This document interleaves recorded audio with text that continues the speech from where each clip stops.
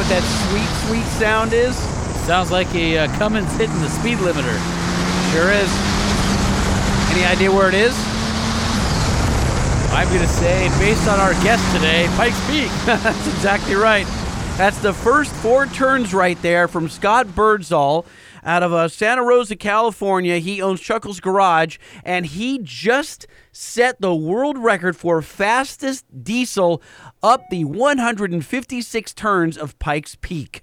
Say that 10 times fast. No. I was barely able to get it out the first time. All right. Well, I'm excited to talk to Scott, and looks like you and I both have stories to tell. My God, I was at Daytona Truck Meet, and you weren't. I was not. No, you had I think maybe a better adventure. I had a great time at Daytona. Yeah. I was hanging out with our buddy Jordan Mulbauer. Yeah. You know, update. And he's always a phenomenal host. He's just he's gracious, Southern hospitality. He and his business partner Patrick and their families and girlfriends and the whole nine. I had a really great time. I took out my son Quinn to Daytona. We flew out there, flew into Charlotte, then Charlotte out to Daytona. Oh, because that was the cheapest. No, the only way. You can't fly no direct. What? No direct to Daytona. From LAX. Oh, of course there's not the LA. You didn't go through Atlanta. Why'd you go through Charlotte? No, I'm telling you, that was it. That's how they were routing everyone through Charlotte. Huh. I can't answer you. But my flight going into Charlotte was packed. And going Charlotte home, packed as well. Every single seat full. Bonkers. And it was just a petri dish of disease. Well, I, on the other hand, did not go in an airplane and was not exposed to 100 people I did not know. I was actually exposed to several thousand people at Daytona Truck Meet. Well, I wonder if I covered more miles than you. No, I mean, I crossed the country. So So did I. No, but you didn't cross the entire country. You Well, just I went to did. Colorado. I did almost 2,900 miles. Oh, well, no, I mean, I did like I did over 5,000. So no, you've got a long way to go. Yeah, but you did it in like 5 hours. I did, yeah. So, real quick, Daytona Truck Meet, was great. I posted some photos on our Instagram if you saw those. A lot of mall crawlers, a lot of huge 24... Brodozers. Dude, if you had 22-inch rims... You were out. You were out. You were lame. What was the average? Was it 26s?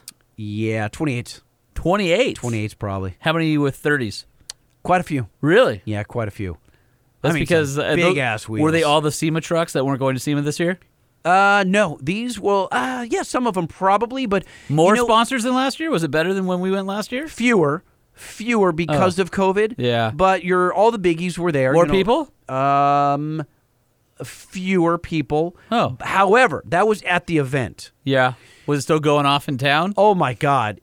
Like, the beaches during the day... Were they all wearing masks? Were completely bonkers. So, at the event, yes, they were. Okay.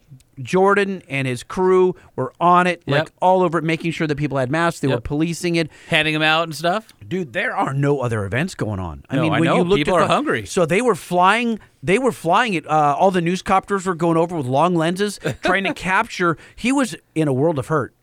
No, let me take that back. He was... they were trying to bust him. There's nothing more than the media wanted than to capture these renegade truckers that are enjoying life. Because you know what? It's akin to like they're sending the reporters out to like parties to bust people, to show how irresponsible youth is right now, right? And this show, Daytona Truck Meet, is kind of that, right? It's 24-year-olds, it's dudes, it's driving on the beach, it sounds it's like hanging fun. out. It is so fun. the fun sponges were out, is what you're They saying. were. Oh yeah, the fun sponges. I like that term. So in full force, dude. He had a couple of reporters who paid their way to get in and walked around with clickers and were counting people with no masks. It was just so lame. It was total wet blanket. Everyone wanted to scoop, but at the end of the day, dude, the mayor was on their side. The police chief was on their side. Like everybody behaved. And it was great. Like. So congratulations to Jordan. If you're listening to this, you did a phenomenal job. Your team is awesome. And we can't wait for Daytona Truck Meet next year when hopefully both of us can go back again. Yeah, we definitely have to go. All right, well, before we get to the show, we got to thank Nissan. So if you're looking for a truck or van, head over to your local Nissan dealership or nissanusa.com and support the Truck Show podcast by buying a new Nissan truck. We would really appreciate That's that. That's all they have to do? Well, I heard that if you go to the dealer and you are going to purchase a Nissan Titan or Titan XD and mention Truck Show podcast. Does it matter how you option it? Any Nissan Titan or Titan XD, you just have to mention the secret code Truck Show Podcast, and Nissan will give you a 5-year, 100,000-mile warranty for mentioning Truck Show That's Podcast. amazing. Oh, Yeah. wait. That's included for everyone everywhere. When you say Truck Show Podcast. No, unfortunately, that's for everyone everywhere. Well, that's unfortunate. That's great. That's unfortunate for us. Oh, it's great well, for the I world. was trying to build the show up and show that we can add to your Nissan buying experience. No, I don't Why you think gotta we- take that away I don't from think we me? add to anything. Oh, all right. Well, I think the Nissan buying experience is about as good as it's going to get. all right. Well, It's when you go awesome. and buy one, just let us know. Yeah. And then that way we can put the tally in all the trucks we've sold. Oh, yeah, do that so we can take credit for stuff we're not deserving of. You know what's cool? The Fender audio system? Oh, that's cool. But I was going to mention the fact that the Nissan Frontier is coming out soon. Oh. I think we're just like Can we get some more seat time in it? the new one, not the current 20, which you should go out and buy right now, but the next generation one. I know. I think before the end of the year. Right. So I'm saying, can we get some seat time? I mean, not you, but I should be able to get some seat time. You just do me dirty. Nobody looks at you as a journalist. Holman, I have a one-question quiz for you. All right, I'm ready. What is hard on the outside, soft on the inside, and protects things you love? Ooh, hard on the outside, soft on the inside, but also protective. Mm-hmm. Well, I mean, out of all the things, the only thing that comes to my mind right now is the decked D-bag. Oh! You are correct, my friend. Did you get one shipped to your house like I did?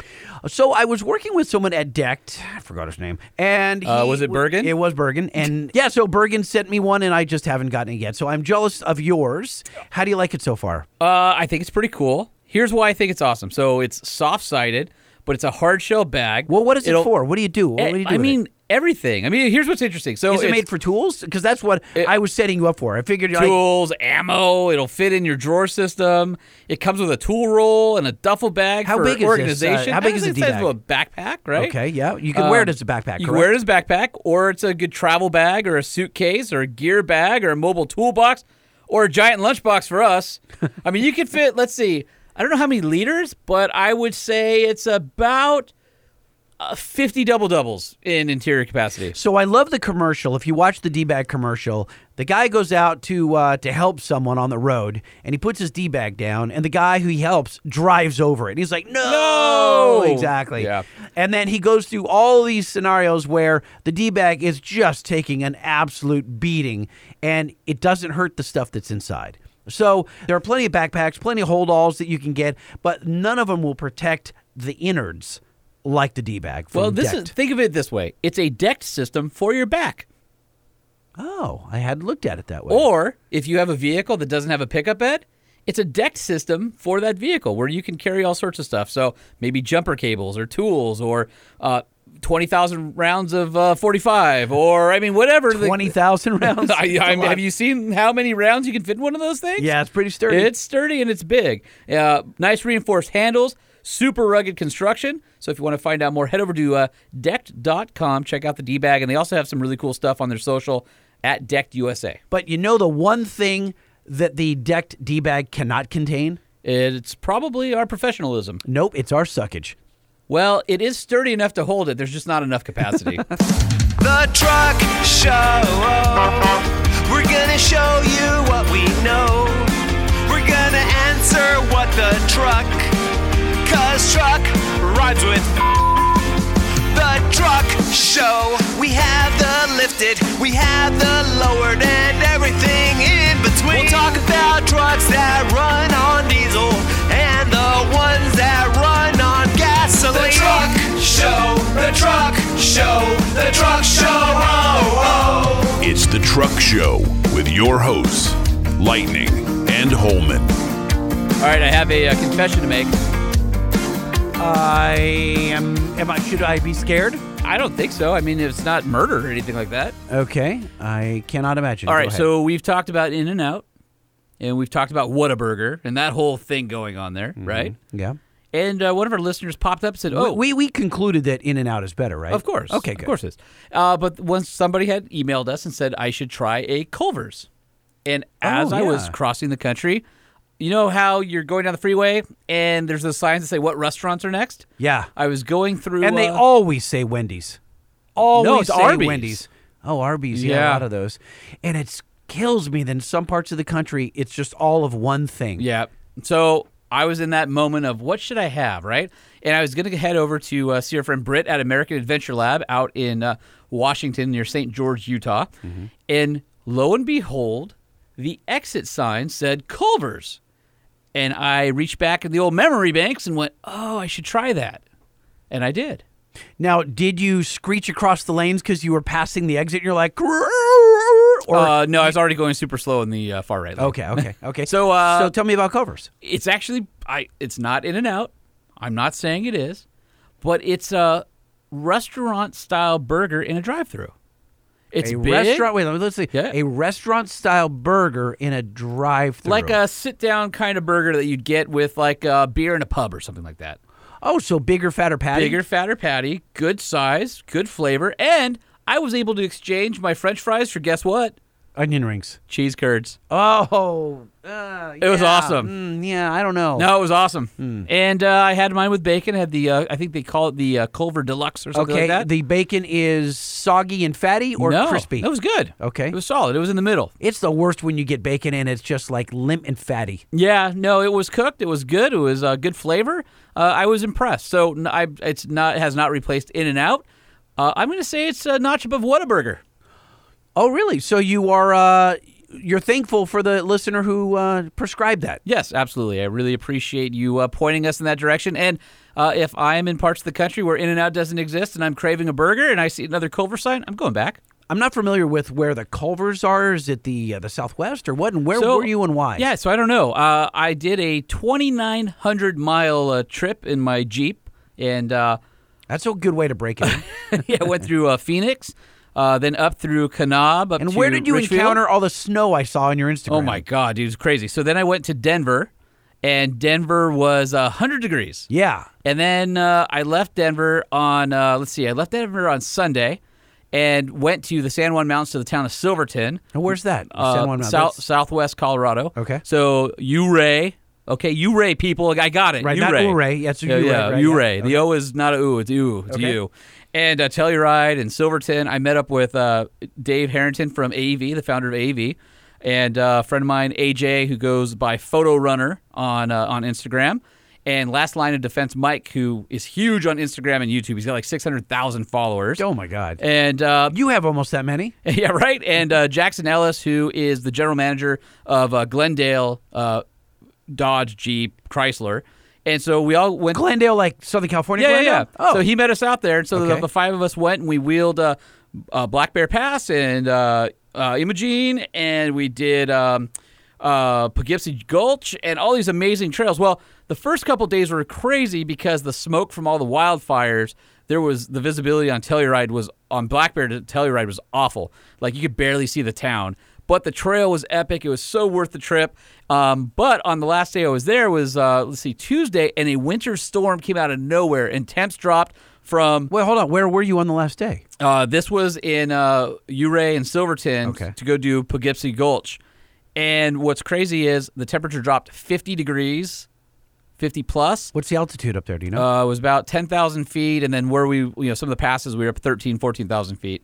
And it was crazy. So we had this crazy snowstorm coming in. It was, 28 degrees. We had like 8 or 9 inches of snow within a couple were hours. you prepared for that temp? Did you have? I saw a jacket on you, but did you buy that or you wear it No. up there? I brought Colorado's crazy this time of year. You just never know. So I had enough warm clothes. What I didn't bring was enough warm blankets. So I wasn't going to go camping in that. So after we did our trail, we went to Ouray to the brewery, had lunch, and then I started driving back. Went back through Utah, Arizona, Nevada, and California. So you didn't camp in the snow. I did not camp in the snow. It was cold enough. It was already at our altitude was like 30s anyway at night, which was Where were pretty you? So that was the same area where you looked. It was like a fire road where it was 1,000-foot drop on your left on the driver's side. Well, it was switchback, so it kept switching which side I the see. drop out. That was Black Bear. There's some epic pictures from Imogene up on the rocks and stuff, but it was really crazy when you get at that altitude, you get above the tree line, and there's all these bald rocks and stuff. Well, because the sky was all full of smoke, the sun was this big red orb, and everything was sepia tone. It literally felt like we were on Mars wheeling. Everything was red and weird, and the wind was howling. It was just straight out of a sci-fi film, but you would have liked it. It was going back and forth on the switchbacks and all these mining, mines and shacks and all this history. And I did not spend enough time there. I'm looking forward to going back, but had this great group with me. Happy to be home. But check this out. My Jeep 37's, a V6 with a stick, and a Go Fast camper on top, the rooftop tent, actually quieter than the roof rack I had on there, believe it or not. I did over 15 miles per gallon average for the entire trip. Oh, wow.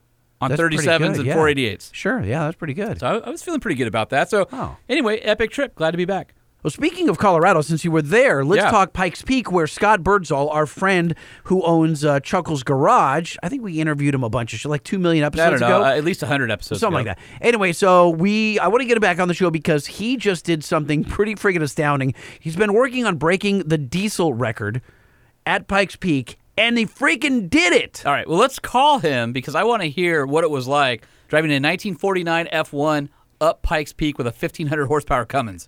Yeah, it's insane. All right, dial him up.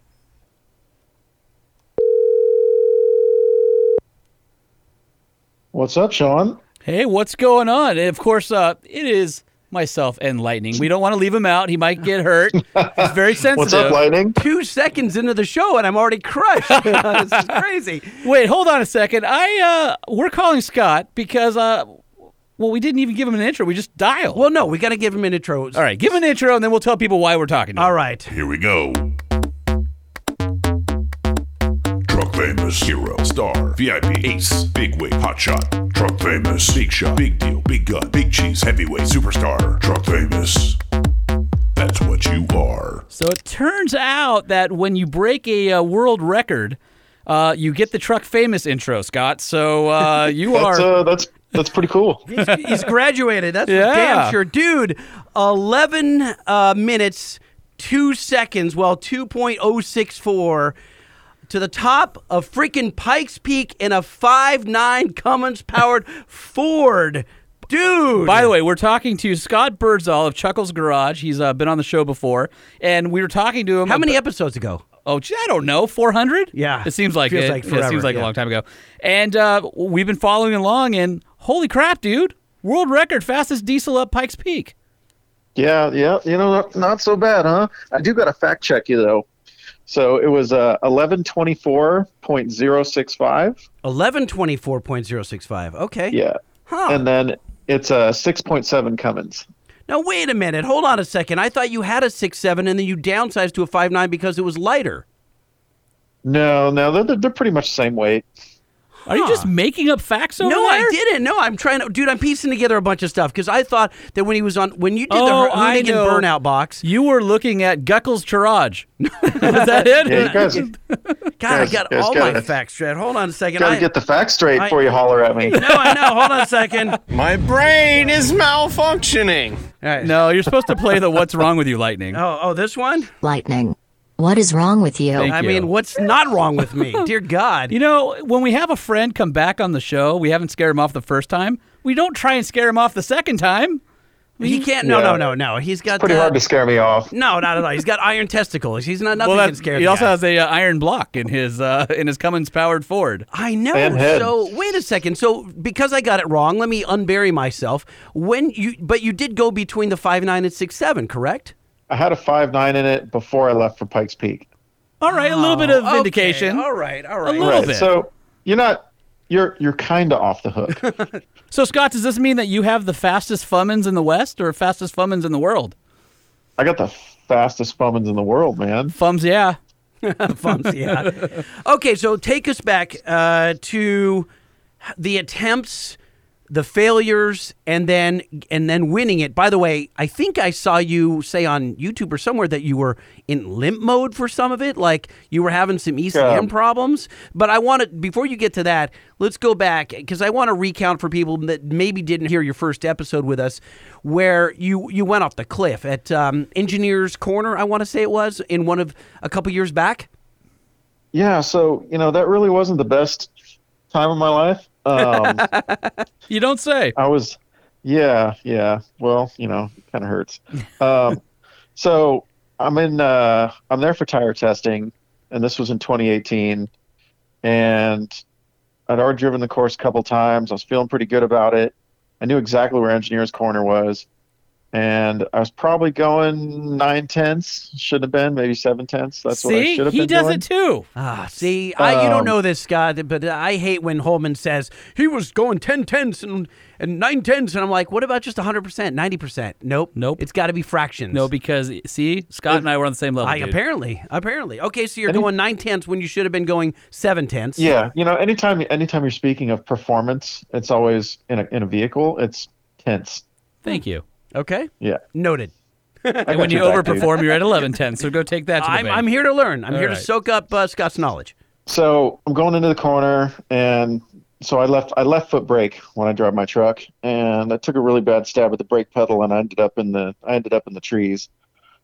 That didn't go so well. I herniated some discs in my neck, broke my tailbone, but we loaded the truck up, took it back to California, fixed it in 8 days, and brought it back, and I qualified. But then the engine blew up in qualifying. Oh.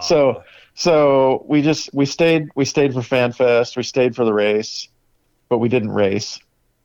And then 2019, everything was going pretty good. We blew up one motor in testing at Pikes Peak International Raceway. Qualified really well. We set the fastest Section 1 diesel ever in qualifying. And then come race day, it rained and hailed on my run. So I was only able to run halfway up the mountain up to a place called Glen Cove. So that was pretty crushing. And then this year was so stressful because in testing at Sonoma Raceway, a week before I'm supposed to leave, my engine blew up, and that was like my only engine for the whole effort, and I thought I was done. Now wait, Scott, what's causing all these engine failures? This is the second blown engine. What's going on with this thing? Because that's a pretty well engineered engine with compounds and intercooling and everything. The problem is when you're running a diesel at 10/10, if something goes wrong, it's not like, it's usually not like a little thing. It's usually pretty catastrophic. So the engine that blew up in practice had a machining flaw. So it just expired and died. And then Spencer, he's one of the guys at my title partner, Fast Fuel Systems. Sure. He pulled his race motor out of his truck, put it on a pallet, and shipped it to me. Dude, and so we good put to have that in. friends. Right, dude? If he didn't do that, like I 100% would not have even made Pikes Peak this year. So he pulled that out, put it in. We put it in, got to practice really well, got to qualifying, and the transmission went into neutral a few times, and the engine oversped really bad every time we did that, and it ended up burning up the main bearings in that motor. Oh, at what kind of RPM? I think it might have spun past like 6,500 a few times. Oh, that's a lot for a Cummins. Yeah, that's as it turns out, a little faster than you want to spin that engine. especially when you go from full load, like hill climbing, 1,000 horsepower to nothing, and then the engine just kind of screams its brains out. So that hurt that motor. I was pretty much ready to throw in the towel, and then Lenny, another one of my partners at Dynamite Diesel, calls me and says, "Hey, I've got a motor. I'm sending my guy down from Idaho." Wow. So his guy loads up the brand new engine. It was built by Freedom Racing Engines, and loads it up in Idaho, drives down 18 hours to us. My guys, I'm sure, hate me at this point because they're like, "Oh, he's going to give up," but that's not really me. So I'll say I'm going to give up, and I complain a lot, but that's just you putting it out to the universe so that the universe goes, "Scott, don't do it. Here's another Cummins." Guys, if I can't find another Cummins from the Cummins Ferry under my pillow, I'm going to quit. It rains down another one. Yeah, right? And really lo and behold. No, every single time it's... and another one just descends from the clouds. I've never had one Cummins in my life. Scott had like 3 in 1 week. So that sounds absurd, but that's literally what happened. So he sends his best guy, Matt, down. We put the engine in 1 day, And the guys stay up late doing. I mean, they're just busting it out, like all my guys. And then I got to the last practice you could possibly have, which was Friday. So I've already missed qualifying. So I draw the worst card, which is I get to run first, in the morning. So the track's still cold, everything else. Although air density is better for your diesel, I would imagine. That could be better. Cooling right? and air density. It helps. I spray water into the intake, so it cools it off pretty good. Well, that's funny. That's like Lightning in his C20 sprays gasoline into the interior every time he fills it up. No, that's because the nozzle's broken and it wants me to light on fire and die. By the way, I had a call from our buddy Ronnie. Oh, no. And he heard the podcast and he goes, Ronnie at C10 Talk? Yeah, he goes, what's wrong with Lightning? I need to call him and tell him that that's just not safe. You can't spray fuel into your interior. That's probably a bad thing. Yeah, super bad. It's a bad idea. I mean, you got the tense thing right, but spraying gas in your interior, not cool at all. Friday. Then I get to that last practice on Friday. I go out for my first run, and it's a motor break-in run. So I'm like keeping the RPMs down, just old lady going to church on Sunday kind of drive. Come back, and here's where it gets fun. One of my fellow competitors were sitting there shooting the biz, and he reaches in and starts touching buttons and stuff. And you're not supposed to do that. And he knew that, and he was like, "Oh, I'm sorry, I didn't mean to do that." And so it turns out, and I didn't notice he pushed it, but I have a emergency mister system on my radiator, which is there just for like extreme emergency. Like, sounds a little scandalous, Scott. Mister system? Mister system? What is that? Well, not mistress system. Mister. Oh, Like, when you get hot and then it gets little sprays water all over you and it makes you all happy. Oh, yeah. Weren't you talking about putting one of those Yeah. in your backyard there, Lightning, for the Jeez, get 110 degrees in Long Beach this past week? Really should. Exactly. So that mister system works off the same tank that feeds the water to my engine to keep it cool, like to spray it into the intake. So it uses up all that halfway up the mountain, and then it gets so freaking hot that it blows out my freeze plugs on the side of the engine, like really quick. So we thought we were done because the engine, I figured it hot seized itself because it started running really crappy too. And then the good part. Oh, there's a good No, part? I've been waiting for it. No, I mean, you guys don't even understand. No, So we then- don't, apparently. So I'm like so heated. I come back in, I walk down, and I tell the guy, what happened, and he was apologetic, but I was so mad. Like we get in the truck, load up, and then we're in my big Dodge Dually with my freaking loaded, 10,000 plus pound trailer. wait. Oh, so you have a fourth Cummins we didn't know about? You have one in your tow rig too? Okay, so my extra Cummins is in my tow rig, and me and two of my guys were in the tow rig, big heavy loaded trailer behind us, and we're coming down Pikes Peak, to go have lunch and kind of cool off.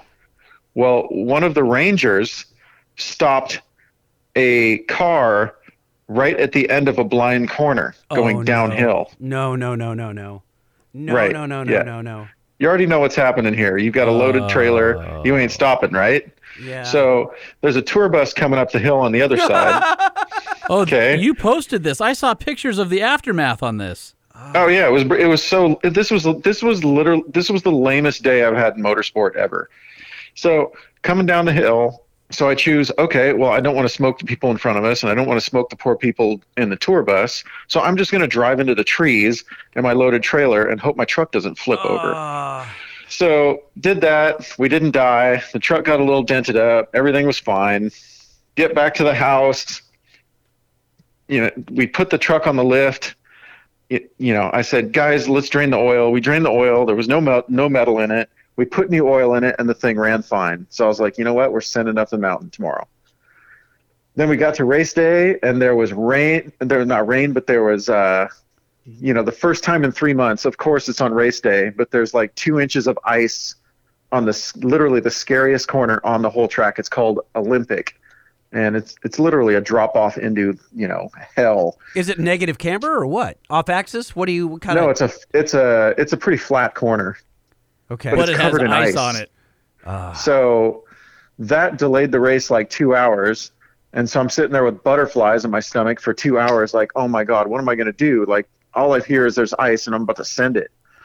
So wait, Scott, pause right there. When you say butterflies, you're not being flippant. Like, you are actually legit nervous. Like pacing, No, ready it's to legit. get going. Yeah. Like, usually I'm cool as a cucumber, but when I'm about to send it up Pikes Peak and they're telling me there's ice on the scariest corner on the entire course. Makes you pause for a second. well, because you had Yeah. already sent it off the edge before, so now and you're then you thinking, sent your truck and trailer off the edge. Oh my God. Yeah, you should stay on the road, my friend. You see what Right. happens when Well, you stay on the road? well, he you did. win world records. Yeah, exactly. So everything went good. My run went awesome. The truck ran amazing Well, hold that right there because until well, hold on. I have to play this. So just.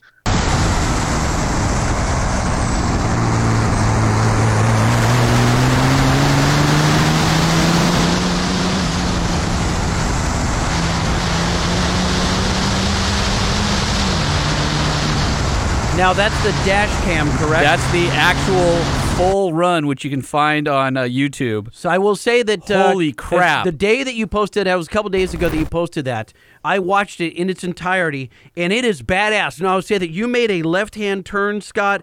You drifted, and you didn't want to drift. I can tell because the dash cam looked out over a cliff. And then all of a sudden you corrected, and I thought, oh crap! And I felt like butterflies for a second. There's a spot where he's going uphill on a right-hand sweeper where there's no guardrail, and as soon as the corner starts, there's a guardrail.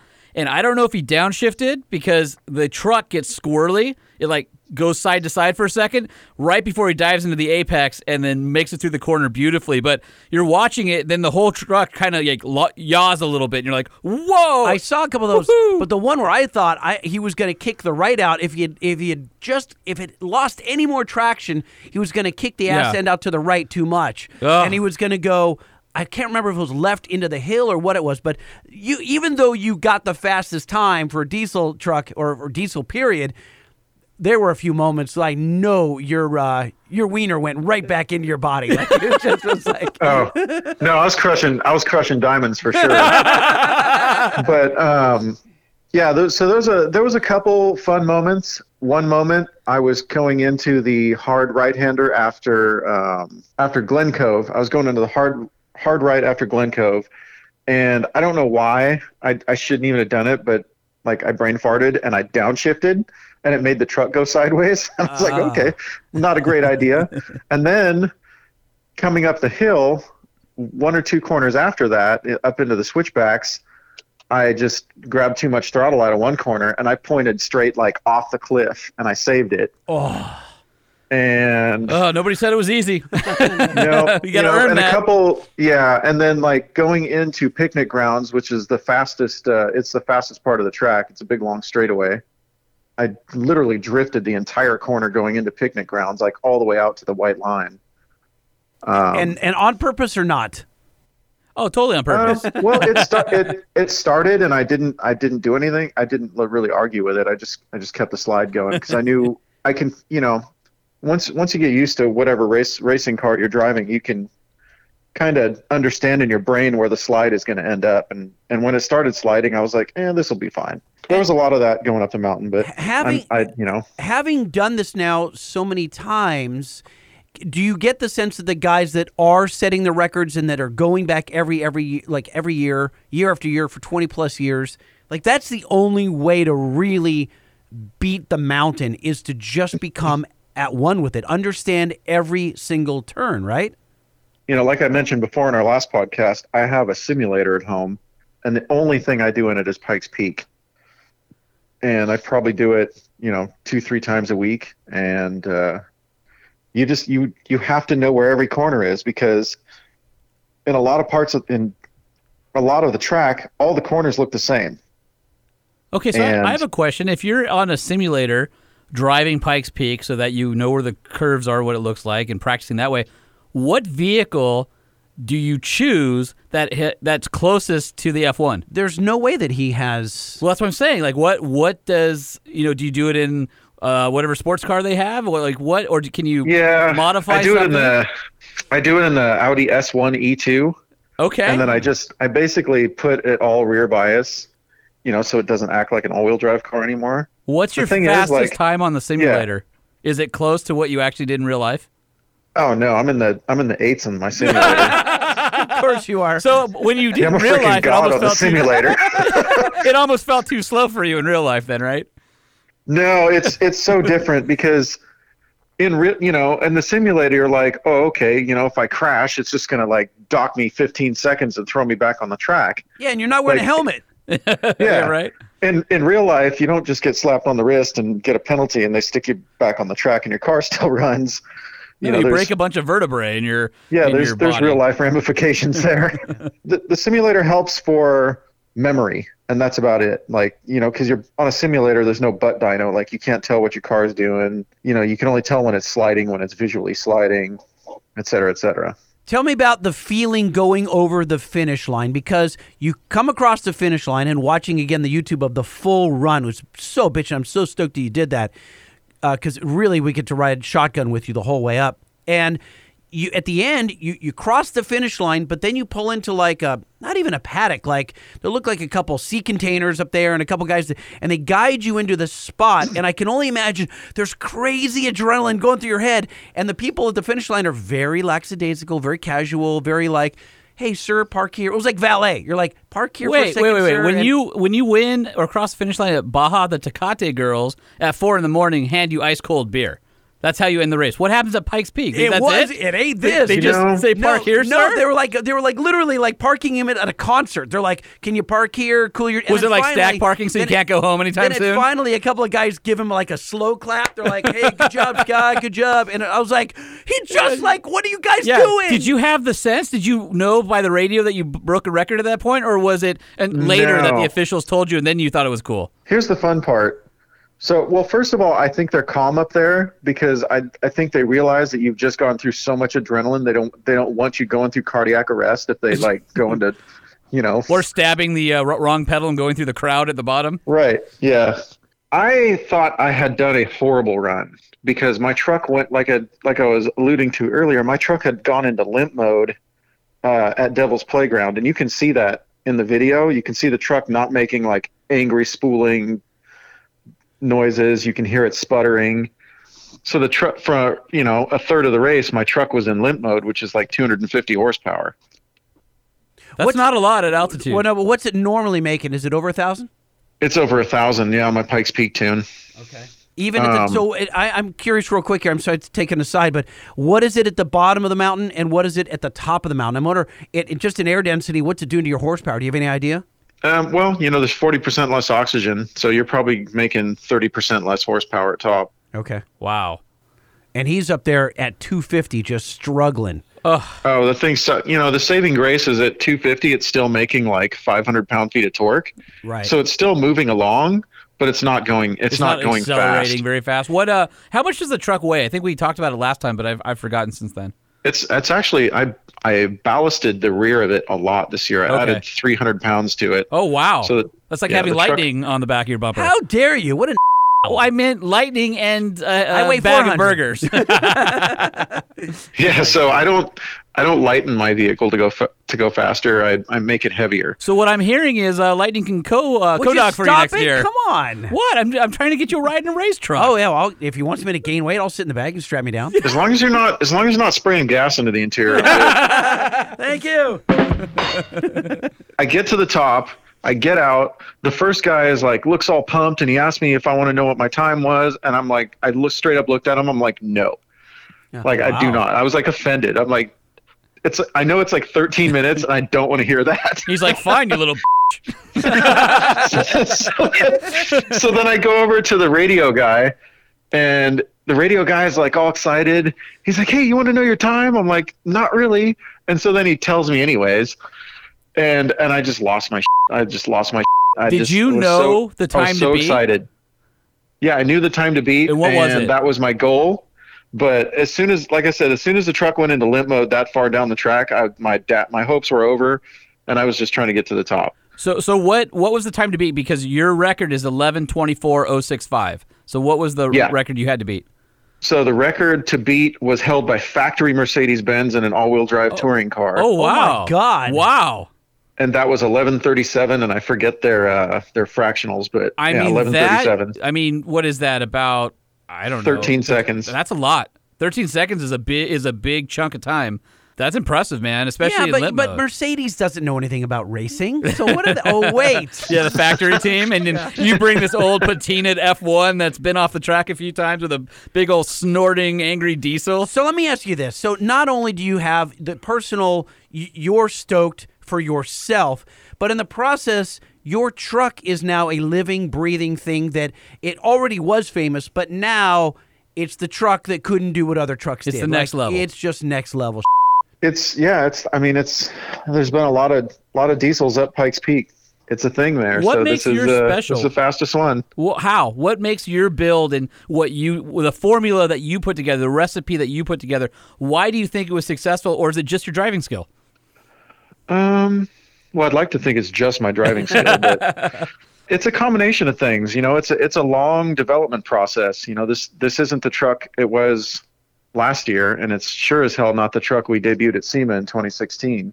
You know, lots of development, you know, working with the best in the business, like, you know, Garrett Motion with my turbochargers, like working with their engineers closely on the turbo setup, Dynamite Diesel, working with them closely for their injectors. And a big thing of note is if you watch my video, there's no smoke coming out of my truck. No, there's a couple real little sections of haze, but there's no Yep. smoke. It So is the tune- amazingly clean. So who tuned it?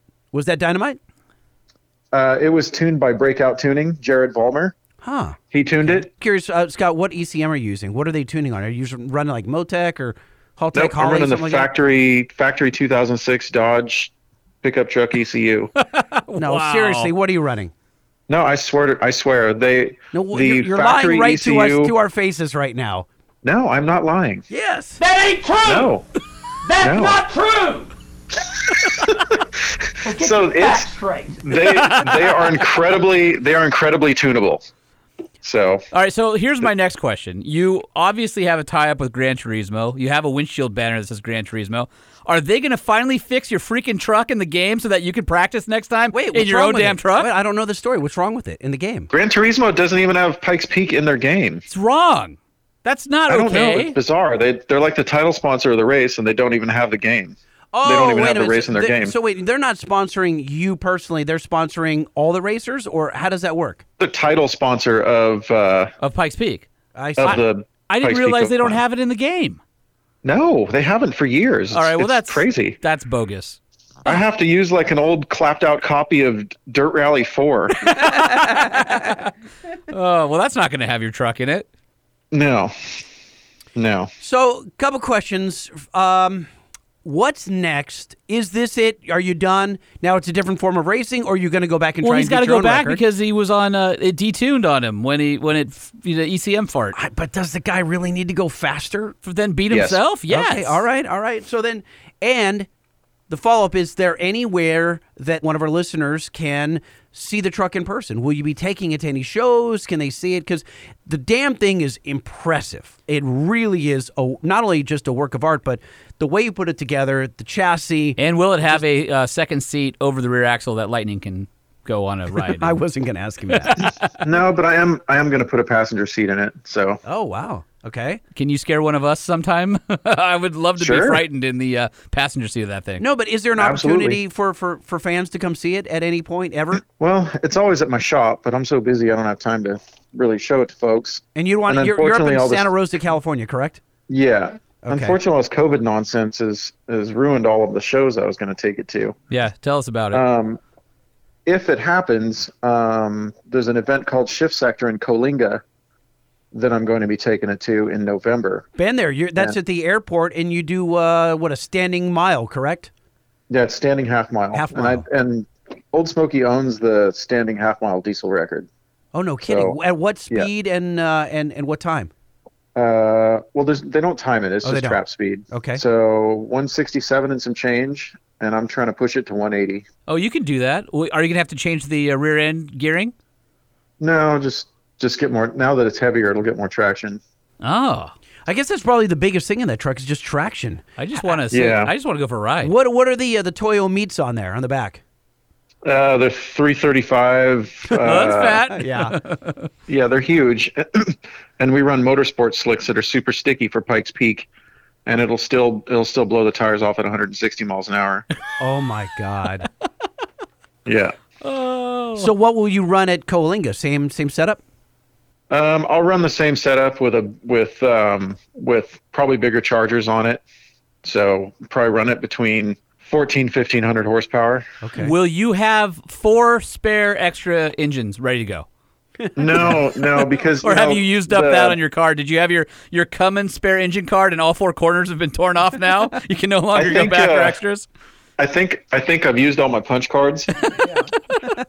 The half mile is pretty easy on the truck because you're not hammering it over. I mean, Pikes Peak there's 156 corners and there's a drag race in between each one of them.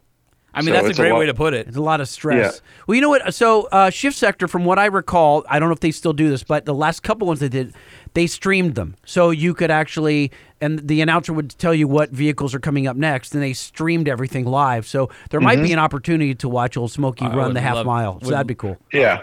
Love Either that or you just hop on the internet and Google Old Smoky F1 or hit up my Instagram, which is at Chuckles Garage, and you can see all kinds of stuff about the truck. Yeah, that's pretty much like truck porn for people. Have you ever been propositioned to build another one or something similar for another guy that wants to go racing? Many times, but I refuse to replicate this truck. Well, you Yeah, don't I want to accidentally make it better than your own truck. Well, he And it wouldn't would do see that. that's the problem. It Right. would be. Because you've learned too much, and there's probably things where you look at the chassis or the setup and you go, if I was going to do it again, I would move this 1 inch Well, or this hold a on. I'm millimeter. curious or, about this, Holman. Scott, what's the big thing that you would do to this truck if you could, but you can't because structurally it just won't work? or you have to go back down to 0 to get there. I would have designed the chassis so it could have all-wheel drive. Oh, I mean, that's cool. yeah. I don't know what all-wheel drive system's going to take that much torque from a Cummins, But that Cummins has to sit so low between the frame rails. How would you pull that off? I could figure it out somehow. I like that. That's Yeah. a good answer. Some crazy portal axle setup or something in the front? Well, I mean, No, it would definitely have some very unequal length front axles on it. I've put it on paper and doodled it out 1,000 times. I've not been able to commit to peeling my truck apart enough to do that. that's pretty far down. And Yeah. and potentially miss the next racing season where you could beat your own record with the current setup with a few tweaks. Yeah.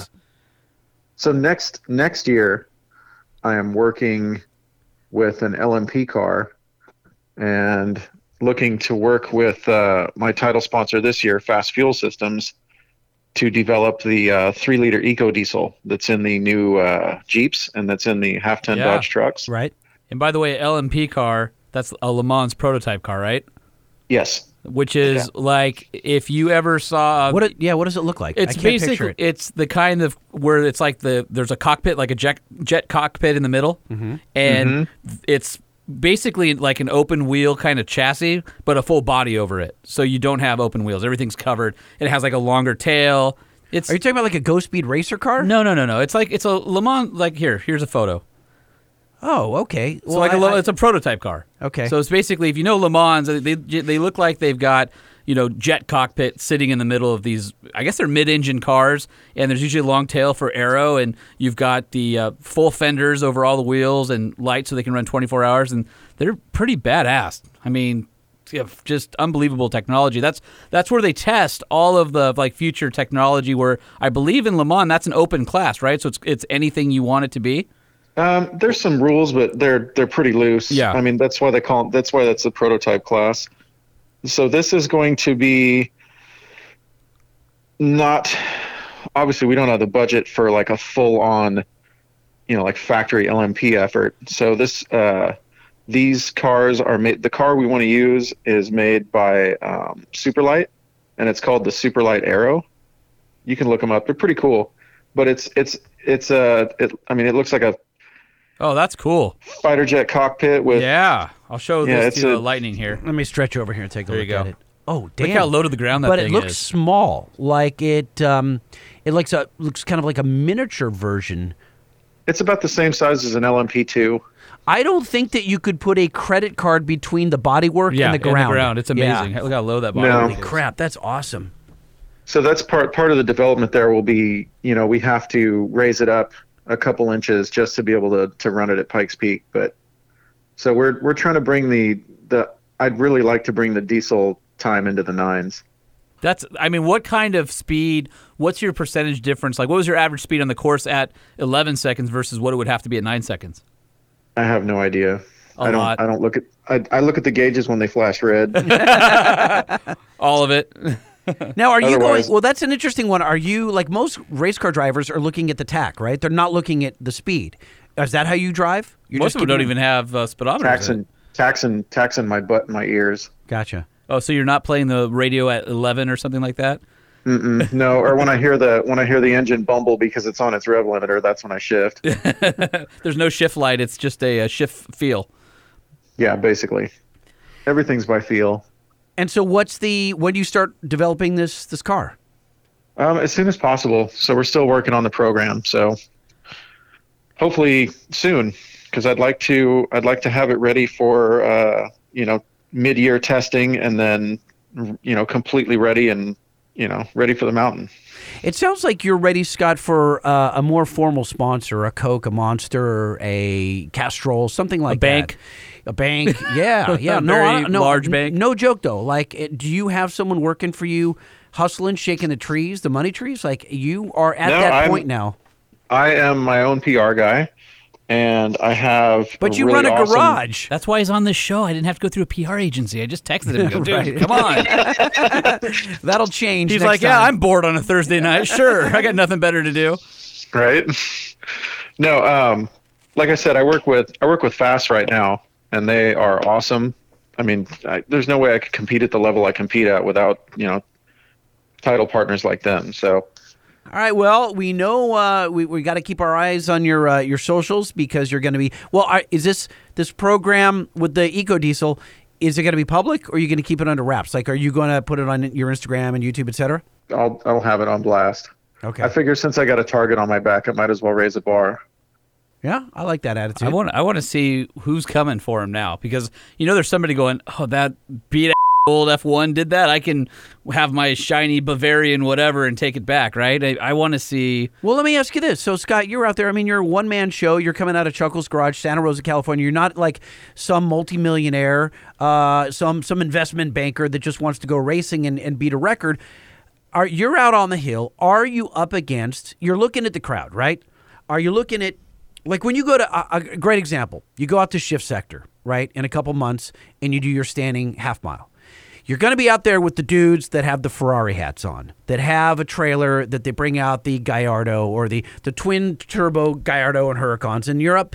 Those are the guys that you're competing against. Yes, there's some young guys who saved every penny for a Corvette or a GTR Nismo, whatever. But there's the Ferrari douchebags out there, right?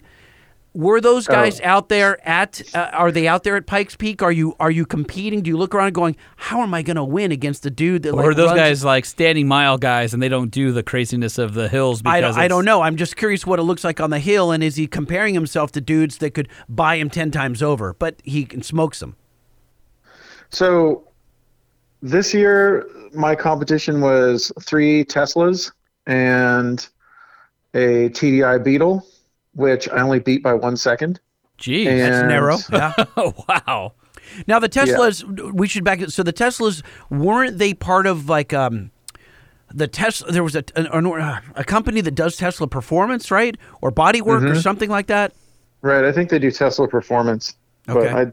But I don't know if they had factory backing or not. I don't know. I've got mixed feelings about electric cars up on Pikes Peak because they don't have to deal with the same challenges a gas car does. I mean, it makes the same power on the bottom as it does on the top. Yeah, it sort of takes some of the fun and challenge out of it. Well, here's where I see it not being as challenging, because the microprocessors, the computers on board, know exactly to the microsecond when a tire is breaking loose. Mm-hmm. So Yeah. unless they're I mean, they're basically RC cars. I mean, but with like crazy amounts of traction aids and all that good stuff. Yeah, it's sort of for me. It's like the off-road guys who are doing trails on like 42s. Now turn off all the nannies and the traction controls. Now you got to race. Well, now for you sure, have and that's what I'm saying. something Is like it's sort of it's like for me off-roading with a stick. It's just I enjoy the challenge of picking a line. I just the point and shoot stuff that's coming out because of electrics and computers and traction control are starting to take a little bit of that fun away and that challenge to me. Will there be a time that you sit in a Tesla or in a new electric vehicle, you strap yourself in and you don't touch the wheel and you go, Tesla, take me to the top, win the trophy, and it just does it? Like God, I hope not. That'll suck. That's horrible. Yeah, I'm kind of a motorsports purist. Like I don't like traction aids. Smokey has no aids whatsoever. There's no ABS. There's no traction aids. No yaw control. Zero. It's just my steering wheel and my feet. Scott, when are you going to take the Nuke van up Pikes Peak? Wait, what's the Nuke van? The raddest thing ever made. What are you wait, I was just on the socials. Hold on a second. What are you talking about? I'm not showing you. Yeah, show me. No. Well, I'm creeping over here. Hold on. The Nuke van. By the way, look at the license plate. What? It says we're out. That is the greatest thing I've ever seen. What the hell? So it's like a bread van thing, and according to your social, the rig was built for the state of California's Department of Civil Defense during the Cold War as a fast response vehicle in case of nuclear war. It was fitted with lead-lined walls and various testing apparatus, including Geiger counters, and was purchased as surplus in the late 60s.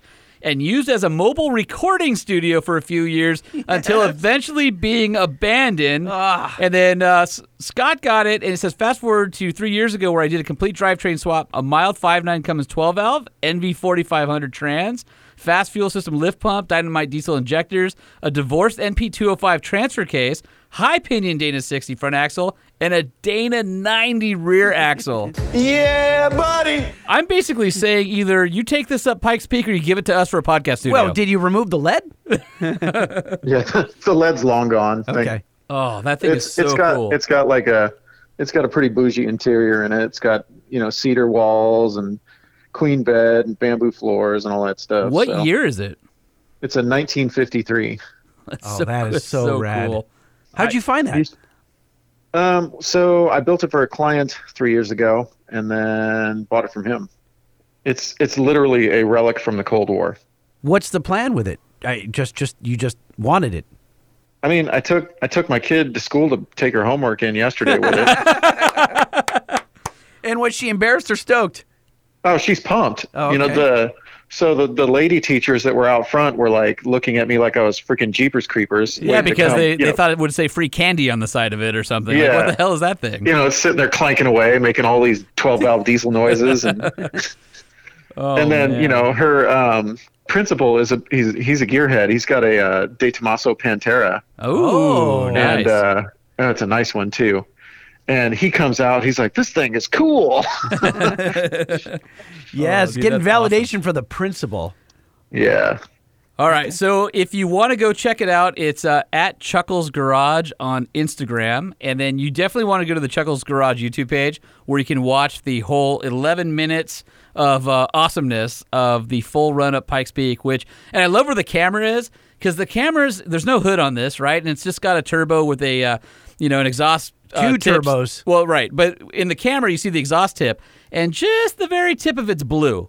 And every once in a while, it belches out a little bit of haze, and there's a little bit of yaw as the thing goes sideways around corners. I mean, if you want to sit there and basically watch truck porn for 11 minutes, dude, this is the video to do, because it's riveting.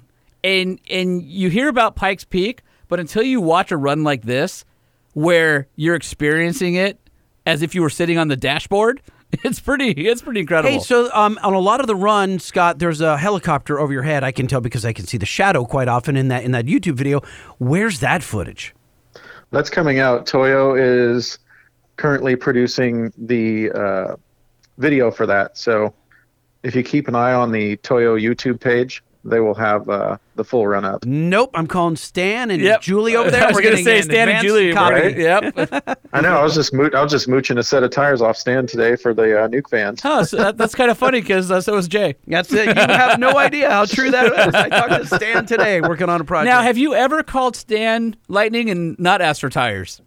Yes, as a matter of fact. And that was to ask when the new tires were coming out? No. So that you could ask then? No. You gotta, I host an you event gotta for him. pre-plan this stuff. You gotta call and schmooze a couple times before you hit him for free stuff. Yeah, No, dude, I host a motorcycle event for him, and I do stuff for Toyo whenever they call me. Yeah, but their tires are way better than you're hosting. Hey, F you. That you have to do like 3 events to get a set of tires at a stand. I have to do 6. Meanwhile, I call Julie and I can get tires anytime. Okay, well, touche. Okay, by the way. Man, you guys are rough to each other. Oh, that's how we roll. That happens. By the way, their new AT3, pretty dope. Yeah, we're putting a set of I know, them on I a wanna Land Cruiser 80 series. It's gonna be awesome. Yeah, I got the MTs for the Nuke van. Oh yeah, the MTs are sick. Yeah, that'll be good. By the way, one of the roundest, truest MTs out there. I have seen Toyo 37-inch MTs go on a wheel with less than an ounce of weight. You probably saw that on my truck. There was so little weight on those. Yeah, it's amazing how 24-inch true their American tires Force are. wheels. Yep. And almost no weight in the tires. Quiet, rides great off road. I know this isn't a Toyo commercial, but It feels it's like a great, it. Yeah. they do a great tire. Julie, where's her check? Yeah, right? Oh, don't worry. I'll be sending her. Toyo. I'll send her a Exactly. link to this episode. All right, if you want to hear the first time that Scott was on the Truck Show podcast to talk about Old Smoky, his F1 that is now a record holder, go back to episode 111, and you'll be able to hear March 1st of 2020. Okay. You'll be able to hear all about the truck. So if you're curious to know more, that episode, I think, is probably better than this one. It might be, yeah. it might be. Well, listen, You know, Scott. I'm feeling a little slighted by that because I feel like I was on my A game tonight. Oh, Yeah, but 1 against 2 really bad people, you just can't. You're just not good enough to bring us up, Scott. We're dragging Man, you guys down. are killing me. Well, congratulations. Honestly, it's a freaking feat, and we know you had a lot invested in it, mentally, spiritually, like it's Relationships, Just, yeah. with engine fairies. I can only imagine everyone at Chuckles Garage is like, seriously, come on, win this thing already. Yeah, when you went back to work on Monday morning, first of all, were all the guys like out there with you, or did you show up and they're like, yeah, great job this weekend. Hey, can you get Bob's truck over here fixed? Actually, I only have it's just me and 2 guys at the shop. Nobody really worked till yesterday. So Okay, well, So ain't nothing getting done. so like all the glitz and glam was gone. They're just like, "Hey, good job on the good job on the record." And I was like, "Cool. cool, man. Get All back right, to get work. back to work. Yeah. Did you clock in? Cool. Hey, Let's make some money." So if somebody wanted to come to Chuckles Garage for some work on their vehicle, He would tell them to leave. I don't think a businessman would say leave. He's got we asked him the same question on episode 111, I know. and he goes, I think if it got better. and he's like, unless you got a lot of cash or a project I want to work well on, then- kick rocks, buddy. That's what he said. He said, kick rocks and get out of my shop, you young whippersnapper. I think it was a little more diplomatic than that. But yeah, we're booked out a solid year right now. So See? I'm just seeing if it got better or worse. That's all. Last time it was 2 years. Now it's just a year. Oh, so he's doing good. carved a year off. Yeah, okay. All right. Yeah. I might have been embellishing a little bit at 2 years. Okay. Well, so is Lightning. All Honestly, right. congratulations. Scott Birdsall, Chuckles Garage. You have to go to his YouTube page and check it out because that full run is epic. And make sure you do it on something with really loud speakers so you get the full effect. All right, we've said it 80 times already. Congratulations, Scott. We love it. We're going to check in on your socials, and we can't wait till the Toyo video comes out so we can see the bird's eye view of your truck hauling ass around the 156 turns. I like the Birdsall view from inside the truck myself. Oh, good call. Good call. you. Yes. There you go. I like that. Awesome. Thank you, Scott. All right, brother, we appreciate it. And anytime you want to come on and tell us tales of driving a 1,500 horsepower Cummins 49 F1, Yeah. you're welcome back anytime. Okay, guys. Thanks for having me on. All right, got brother, it. talk All to you soon. Later. All right, later. Holman, do you feel like you're a giant balloon just ready to pop? Because there's so much truck news stuffed inside of that body. You know the only way I can get it out? What's new in trucks? What's new in trucks? We need to know. What's new in trucks? We need to know. What's new in trucks? We need to know. Lifted, lowered, and everything in between. What's happening in the world of trucks? Well, that was good. It was loud. It was loud. I don't know if it was great. Well, after we were done, you could hear the your air conditioner blower thingy over in the corner. it So- echoed inside the fan blades. Yeah, it was good. That was cool. We had some good reverberation. What you got? Man, there's so much stuff going on. Yeah, there's a bunch going on. How about I play this little clip for you and see what you think about this.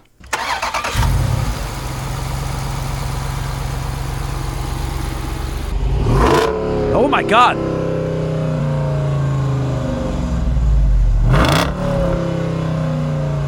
That's a Hemi, isn't it? Oh, yeah. Is that a Jeep?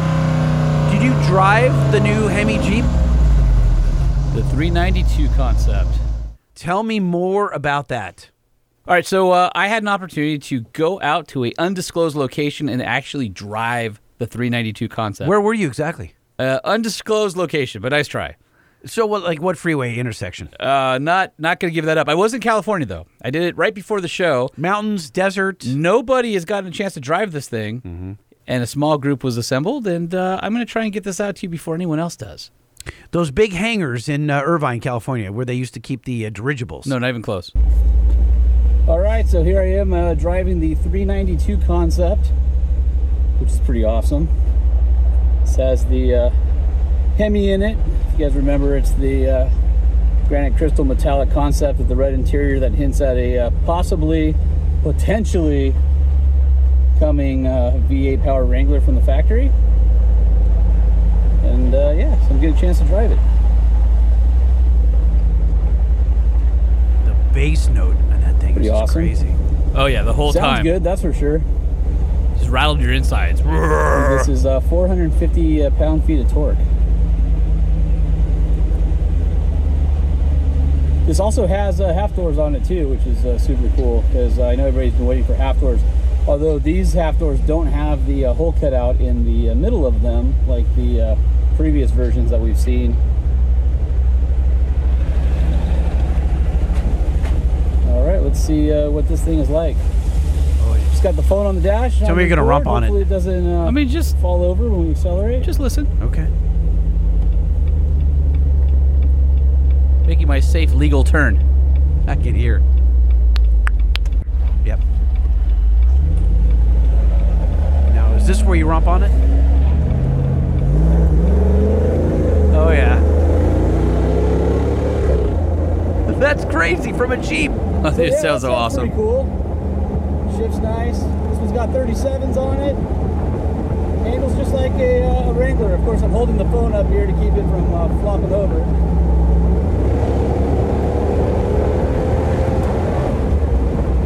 It's awesome. Man, it feels great with the suspension system and everything. Handles, drives just like a regular Wrangler, but it's nice to have so much power under your foot. It's just it's the way I wish it was on everything, right?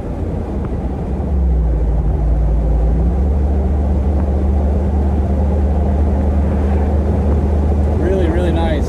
How fast you going there? I think if 60? You're Okay. waiting for a V8 Wrangler to come from the factory, and this is a precursor to it. Okay, do the Jeep wave here. I think you're going to be really pleasantly surprised. Maybe you won't be surprised. Maybe this is the Wrangler you said you would buy if one ever came out. And even though this is a concept, I think you're probably going to be pretty happy.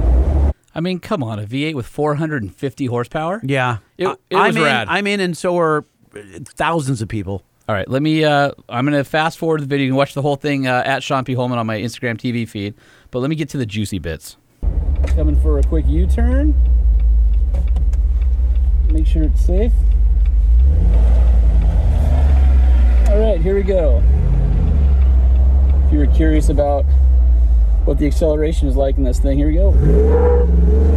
Oh, yeah. It's pretty awesome. Just Oh, picked up and barked. I it love almost got a little burp there, you All know? right, that was like 3/4 throttle, and that is to the speed limit. And we'll just leave it at that. So No! super impressive. No! Why'd you Fun to stop at the drive. speed Can't wait for the limit? Factory V8 Wrangler. And thanks for coming along. Ah, you totally let me down there. That was awesome. Why didn't you get on the highway? They had, No, it was where we were at. There wasn't a freeway nearby, and we were kind of constrained to a certain loop. That's freaking weak sauce. So all I can tell you is that thing. Did you hear how fast that trans shifted? Yeah, I love that. I love that burp. So 450 horsepower, 450 pound-feet of torque from a 6.4, 392 cubic inch Hemi V8. And people keep asking me, is it coming? I will tell you this. They did not build a concept and then let journalists drive it to not come out with a V8 in the Wrangler. It's going to sell so well. I mean, it's freaking awesome. I wish I could tell you more, but, there's a certain thing that prevents me from doing that. Embargo. All right, well... you got any other news that you that's not embargoed? I'm trying to move on here from that before you ask any silly questions. Apparently, our friend Trevor Milton over at Nikola had a coup of sorts this week. Well, I saw him on CNBC. I saw him on Fox Business. Is it weird that I saw him on Fox News? that he shook your hand and you're like, oh my God, I've met him? No, I didn't fanboy out, but I just, when I watched him and I thought, I love the guy for wearing a T-shirt talking about how he's a billionaire and he's now in with GM. But then I thought, well, you just sold the headline. We haven't even said what it's about. We just said he had a coup. Well, no, I know you're going to get to it. But on the other hand, I thought he was with Mary Barra on CNBC, who's the CEO of GM. Yeah. And she's in a pantsuit and she's looking elegant, as the CEO and should. He's in a T-shirt? And he's in a Nikola shirt. And I'm thinking, that's why the haters in Silicon Valley hate him. They want a stuffy suit, and they're not getting a stuffy suit. They're getting a dude with an Instagram handle, Lake Powell Trevor, you know what I mean? Who lives on a houseboat in Lake Powell. And has a massive ranch in Utah and flies airplanes and is way cooler than us. And apparently now way richer than us. So apparently General Motors is taking an 11% ownership stake of $2 billion of equity in Nikola via common stock. And basically they're going to contribute engineering, validation, homologation, and production of both the battery and fuel cell electric versions of the Badger. GM values this partnership at $4 billion in supply contracts for batteries, fuel cells, and EV credits over the 10-year contract. So obviously GM's getting some EV credits out of it.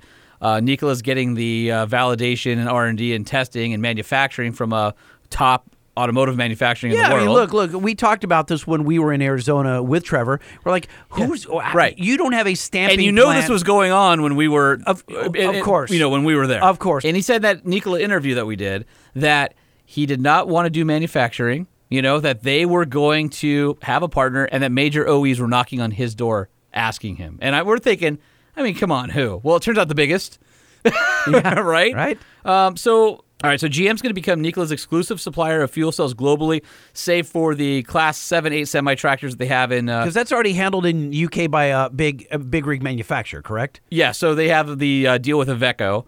And then the Brownstown Township plant is operating in conjunction with Honda. So anyway, this deal gives General Motors access to a profitable sector it's not currently engaged in without having to spend extra money. And Nikola gets $4 billion saved in battery and powertrain costs over 10 years because they're going to drop their own line of batteries and fuel cells that they've been working on for the GM. I believe they call it the Ultimum battery technology and the Hydrotech fuel cell. And if you remember the ZH2 military hydrogen vehicle, GM is way down the line on fuel cell technology. So I'm sure it was a really good match for the two companies. Aren't they also going to be making this in the same factory as the new Hummer, the electric Hummer? So I'm not sure if that's true. I think so. I mean, I think that would make sense. I don't think they've named a plant yet. But Hamtramck will be building the 2022 GMC Hummer EV, so I would imagine they'll mix in Badger there as well. So it's kind of interesting that they're giving up some of their own technology and not going to be developing it and basically going to take and cherry-pick GM's technology. And the other thing is they won't have to construct a new assembly plant for it. And by joining forces with GM on batteries and fuel cells, the two companies instantly get access to each other's economies of scales that would otherwise be unavailable to either. So I'm just curious. I know a lot of people are haters and are saying, well, it's still vaporware. I mean, this is one of those things. It's kind of like with Amazon and Ford investing in Rivian. You now have General Motors investing in Nikola. It just feels that much more real now, right? It's true. It's funny because when I was watching Trevor and Mary on CNBC, it was right after they had announced it, and you could just feel the reporter. He just wants to he wants to bash it, but he can't. And as he's talking to both of them, it's got the stock ticker. Yeah. And it's literally going up. Oh, while they're talking live in real time. And it was up. Nikola's stock was up 53% that day. and it was climbing Yeah. during this interview. It was so badass. Yeah, that's crazy. And And you're I'm just- thinking, I'm so late. Oh my God, we were so late, So dude. late. You know, when we were in Phoenix, I know I've said this before in the podcast, but I feel like such a tool. When you and I were in Phoenix, Yeah, pre-IPO, pre-IPO, we could have gotten in cheap. goes on sale. Even if we hadn't, even Yeah. if Trevor said, "Screw you guys, Yeah. I can't give you an in on the Yeah. IPO," I can get you or A T-shirt. well, no, just buy it on your own. So we could have bought it on our own for Yeah. I think one on sale for like $20. I know. And it shot up to 60. I just don't have that extra It fell money down right to now. 40, I and know. now it's going to hover around 50. Yeah. Like you and I would have like more than doubled our money. Yeah. Yeah, well, I would have We're stayed in it longer than morons. right now, I know. though. I Oh think. my God. All right. Well, do customers lose anything in this deal? I know that a while back, I believe last November, Nikola made headlines by saying that they were working on a novel battery cell technology that boasted double the energy density and 40% of the weight and half the cost of the lithium-ion cells being used by Tesla. They didn't divulge the science, but apparently he said that their engineers would share their research with GM's battery experts to explore whether the technology can benefit the Ultium pack with GM. And now that drivetrain and all that's figured out, and you're with a world-class manufacturing partner, does this mean a delay for the Badger in 2021, or will it be on track? So I'm guessing production will probably be like 2022. No, I bet they're fast track it. It's going to go into production end of next year. Because they're I not going to be betcha. able to move as fast. They're with a giant corporation now that has a lot of internal guidelines and durability testing and all that kind of stuff. Okay, So all depending right, on how far okay. along they are, I think you're probably a couple years out. That would be my guess. Well, dude, he's going to debut it next month. We're supposed to go see it. I mean, it would be great. I'm hoping that still stands. He said it on TV. To He us? told- He said on TV? No, he said it Lightning on Holman, come on he said- down. CNBC. He said it. That that was still the plan, and we have a standing invite unless he's going to cancel on us. Which, I mean, it's us. So who right. knows, I pretty much am I'm going to expect that. All right. Well, moving right along to GM's crosstown rival. The embargo is breaking as you are listening to this episode. Embargo. The Ford Ranger for 2021 Tell me more. goes beyond the FX4 off-road package To the FX5. with the Ford Ranger Tremor. What? You know, the Super Duty Tremor? Yeah. Well, they're doing that to the Ranger. Oh, okay. That's kind of cool. So this will be the most off-road ready factory-built Ranger ever offered in the U.S., adding a new level of all-terrain capability without sacrificing drivability, payload, or towing. The Ranger Tremor will feature a lifted suspension with off-road tuned Fox 2.0 monotube dampers and rear piggyback reservoirs, specially tuned front coilovers and rear leaf springs, 32-inch general grabber tires, and 6-switch auxiliary power pack to manage accessories including winches, light bars, and air compressors. And thanks to its general grabber tires and new wheel lips, the Ranger Tremor has a 1-inch wider stance, featuring magnetic painted wheels, hoop-style steps, rear recovery hooks, painted grille, and optional hood and body graphics, plus package-exclusive seats with Miko suede inserts and black interior accents. What's a magnetic painted wheel? That's the color. Oh, That's I like see. a charcoal color, which is funny that it's on the F-150, which is all aluminum, because they call it magnetic, and of course it's not a magnetic metal that it's been applied to. Right. There's I was like so some irony super in there. confused. Okay, got it. Yeah. So anyway, the Tremor has a lifted suspension, redesigned front knuckles, and with the 32-inch Continental, nope, it's not Continental. And with the 32-inch General Grabber ATX all-terrain tires, it'll deliver 9.7 inches of ground clearance, which is almost an inch more than the base Ranger Super Crew 4x4. So pretty good for a midsize truck. Still short of where Raptor is, but includes a 30.9-degree approach angle, up 2.2 degrees from the base 4x4. 25.5 departure angle, which is up 0.1 degrees, and so basically they're leveling it out, right? And a 24.2 degree breakover angle, up 2.7 degrees over the base 4x4. And the front suspension travel increases to 6.5 inches, rear suspension travel increases to 8.1 inches, and this means a little bit more confidence for going deeper off-road. So pretty exciting to see the Ranger Tremor, and all you overlanders will be happy because you'll still have a 1,430-pound maximum payload and an available 7,500-pound maximum tow capacity. So you'll be able to load up with all that gear and head off into the woods. It's still it's a fair amount for a truck that size. Yeah, no, it's solid. It's healthy, yeah. Yeah, so you can get the Tremor package on the mid-level XLT and the high-level $30,000. Lariat series. $35,000. 2021 Ranger trucks with Super Crew 4x4 configuration only. Package pricing adds It adds $6,000. $4,290. Oh, nice. I mean, that's not bad. No, that's reasonable. I mean, you're getting a good-looking truck. You're getting bigger tires. and I get that cool Tremor sticker, too. And you get the cool Tremor sticker. Yep. All right, Holman, thank you for that. Appreciate the news, as always. I feel like it's been in a minute since we've covered an event. Where is that? I've got 4 chrome rims and a steering wheel. Where is that? I've got 4 chrome rims and a steering wheel. Where is that? So as we said before, I was at Daytona Truck Meet at Daytona International Speedway. Jordan and his team, they take over, and that's Jordan. He's a frequent guest on our show. How long were you there for? I was there for Thursday through Sunday. And how much of that time did you spend in prison? 0 days. Oh, good job. Yeah, good job. Yeah. I was there with my son, and so we played it cool. You know what I mean? We weren't throwing beads out on the beach and all that stuff, showing our chest. Or were you? No. How many beads did you guys come back with? All of them. All of them. No, I mean that is the one thing that I was really bummed out I didn't get to do, because unlike the shows, and we've talked about this before, where in California and other places on the West Coast, because of laws and lawyers, you park your truck at a truck show and you're not allowed to even start it, let alone move it. But in Texas and East, you go to the show. Part of the show. You get to start it and drive it around and go to the beach Parade and cruise it and and then parade it and come back and park and do it over and over again throughout the whole weekend. So what I missed is the opportunity to go down to the sand, because in California, you drive on the beach, you get arrested, you go to jail. So you didn't go to the beach? I did not. Well, I went to the beach and I ate. Did you get a golf cart? No. What? He didn't have a golf cart for you? That's a sore subject. Wait, what do you mean no? I'm not going if there's no golf cart. That place is huge. Sore subject. So what happened? So we fly in Thursday afternoon. Remember, we hung out with our Jimmy, our Voyager driver. Right? Yeah, okay. yeah. So, and he's all super nice guy. And we went down and we ate at the Ocean Deck. Okay. And some loudmouth drunks sitting next to us. So that was fun. It was cool. Checking out the beach. Went back, hung out at the hotel, did that thing. Woke up Friday morning. My kid has it's COVID, so he has to do Virtual learning? virtual learning over Zoom. So he's going to hang out at the hotel, and I'm going to walk across the street. I'm going to go see some of the show. So I walk across. It turns out I can't get in. Jordan can't get me in because the show's in progress. Wait, what? Yeah, Friday show's in progress. So I dropped my $30. Wait. It wasn't 30. It was $33. Wait, dropped my $33. Stop. Back up.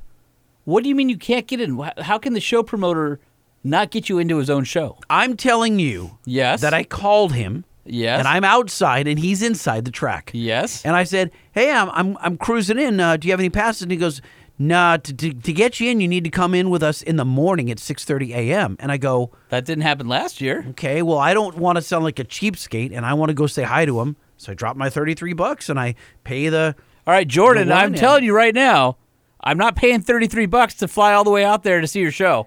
He put me in a hotel room, so Well, that was we super appreciate nice. that. I mean, I'm super stoked on that, right? We're right across the street. Come on. The whole reason you're there is the show. He should have let you in. So I walked over and I paid my money. All right, let me and ask I went this. in, yeah? Did you have a golf cart? Nope. Okay, so Jordan dangles the carrot, you go for it, and then you are in a hole. So I go in there and I walk around and I do my thing and I talk to some people Friday, enjoy the day, and it's hot. I'm like, you know what? I'm going to go. I feel bad because my kid is over there. And I'm leaving. I go, hey, I'm going to come back in the morning. I'll see you. We'll meet up, whatever, early in the morning. We'll come with you. And he goes, but it's very important because my kid's 15. He's just learning how to drive. It'd be really a treat for him to be able to cruise on the golf cart with me, right? I want to give him some seat time. And I think this is the middle of Daytona Speedway. We can go out, to the that one might corner. be pushing it a little bit. It he might have an agreement where 18 and over drivers or 21 and over drivers. I get that. That's fine. You're pushing it on that point. So he can say, I can't have that, Jay. Yeah. You can just drive. Okay. I'm totally cool with that. All right. My And kid would have. he said that. My kid would have a ball. Jordan told you, sorry, he can't drive, but you can, and then gave you a golf cart. No, that didn't happen. What? I walked out. I went across Jordan. the street to a hotel. I ate, went to sleep, came back. You need to boo. You need to do the boo sound right now. I'm very disappointed in Jordan. Friday morning, 6:30 in the lobby. We meet. We hop in Jordan's truck. He takes us over. We get in there. We start. And he refunded you the $33. We start walking in. No, we start walking in the show, or I'm walking around, and I go, can we get a golf cart, please? It's just hot and muggy, and we need a breeze. Yeah. And I'm bougie, dude. I got I'm old I and got I'm it. bougie. Listen, I'm demanding the golf cart for you. Now, what happened? And Why so couldn't you he get a freaking... goes to check in the golf carts and says, well, yesterday 2 of the drive belts in 2 of the golf carts broke. We don't have any spares. And I go, usually when that happens, they'll flatbed you out a new one. Right. And so he says, oh, we called. Yeah. Calls to get a golf cart. Yeah. It's now Saturday afternoon, and it's 2:00. My kid has done all the skateboarding he can in the middle of the show, and I've interviewed the people that I want to interview and talk to, and I'm like, no golf cart. And we just bailed and walked across the street and went to the swimming pool. Sunday, you had a golf cart. Sunday, I asked Jordan to let me know if he was going to get a golf cart. Okay. I didn't hear, so we didn't go to the show Sunday. So on Sunday, we slept in. We slept in. Wait, hold on. We watched Netflix. You flew across the country. I just want to get this right. You flew across the country to see your good friend Jordan, who says he loves you and says you got to be at my show because you're awesome and you've done a lot for me and I've done a lot for you and it's symbiotic and it's great and I'm going to go ahead and invite you in, but I'm not going to give you passes, so you have to pay. And sorry, you're out of luck on a golf cart. You have to walk. And then you were so fed up, you didn't even go the last day. I mean, that might have been the case. Can I ask you one more question? Was there a Truck Show Podcast award to hand out that day? I'm not aware of one. He didn't ask me to stick around to give one out. Did you stand on stage and throw T-shirts like we did last year? No. I am so glad I didn't go. That sounds like a horrible weekend. So I don't know if the dynamic had changed because I took my kid, and that would be fair if it did. I totally understand if he's like, I don't want any baggage. Like, I totally get that. Yeah, right? I mean, you're asking a lot bringing your kid, so I get that. Yeah. But I wasn't there, so he could have just been me for all intents and purposes. I don't know if the dynamic would have changed had you been there. All right, I'm going to tell you right now, Jordan, I love you, but if you want me to go to Daytona Truck Meet next year, there better be a golf cart, and I ain't paying at the gate. I don't think if you have bubble gum. Yeah. And you're enjoying the bubble gum. Yeah. It's Hubba Bubba. It's really juicy. Yeah, good. It's really good sweet. bubbles. Oh, yeah. It's the really flavor good. stays for a really long time. And you ate the last piece. Yeah. And your buddy is standing right next to you. He's like, do you have any more? And you go, no. And the look on your face, the enjoyment, but you don't realize how badly your buddy wants a piece of bubble gum. But you're just like, it's not computing to you how desperately your buddy. Now your buddy wants it so bad, he's just got to walk away because he doesn't want to be around and have any negativity. Right, and he doesn't want to see everybody else who has bubblegum because apparently there's more bubblegum out there and everybody's chewing it, and you feel left out because there wasn't even half a piece of it. He didn't even offer to rip half out of his mouth and hand it to you. That's what happened. And I feel like such a douche even talking about this because it's a freaking golf cart. It makes a big difference, dude. Half of our fun last year was on the golf cart. But I did fly across the country for one. Yeah. Well, now everyone's listening going, you can go to any golf course and get a golf cart. Whatever. Hold on. No, hold on. Did you hang out with him and did he buy you dinner? We hung out a little bit at the show, but he was very stressed. And busy. Rightfully I get it. so, I get absolutely. it. Yep. Did he, after the show, take you out and buy you dinner? So, because of COVID, they weren't doing any restaurant things, so they had the lobby of the hotel catered. Okay. The problem Were you invited to that? I was. Okay. I absolutely that's was. Cool. Absolutely. And the problem is that when I walk back, my kid's on a slightly different schedule. He was starving, so we went over to Rock Bottom, great restaurant, right next door. Yep. We ate. As soon as I got back to the room, I get a text from Jordan. Food downstairs, come down. I'm like, I already ate. And I got my kid. You do get weird like that. So, that's true. So I think I screwed up some of this because I brought my kid. So I totally take that on. I'd be an idiot to say. All right. Listen, I get that part. That's all good. The paying at the gate really sucks, especially if you didn't know that you had to be there with them, and not getting the golf cart sucks. I would have been pretty bummed out about that, to be honest. I can tell by the look on your face that you're still bummed out about that. Like you need to get this out because you need to not carry it with you. But at the same time, you feel like a giant D-bag, not the decked one, but like a regular one. Yeah, for sure. Because you're even talking about it, because you like Jordan and you don't want to dime him It's off. so prima donna for me to be saying this out loud. No, that's part of the deal. It's like, dude, I'm coming across the country. I've got things going on and making time for you. Love your show. Want to help you promote it. I took off work 2 days. I know. You know how much heat I get when I bail. Oh, I know. Yep. Hey, hell of an update! Do you have any interviews that might save this experience? By the way, I I did get this drop from Jordan. My brain is malfunctioning.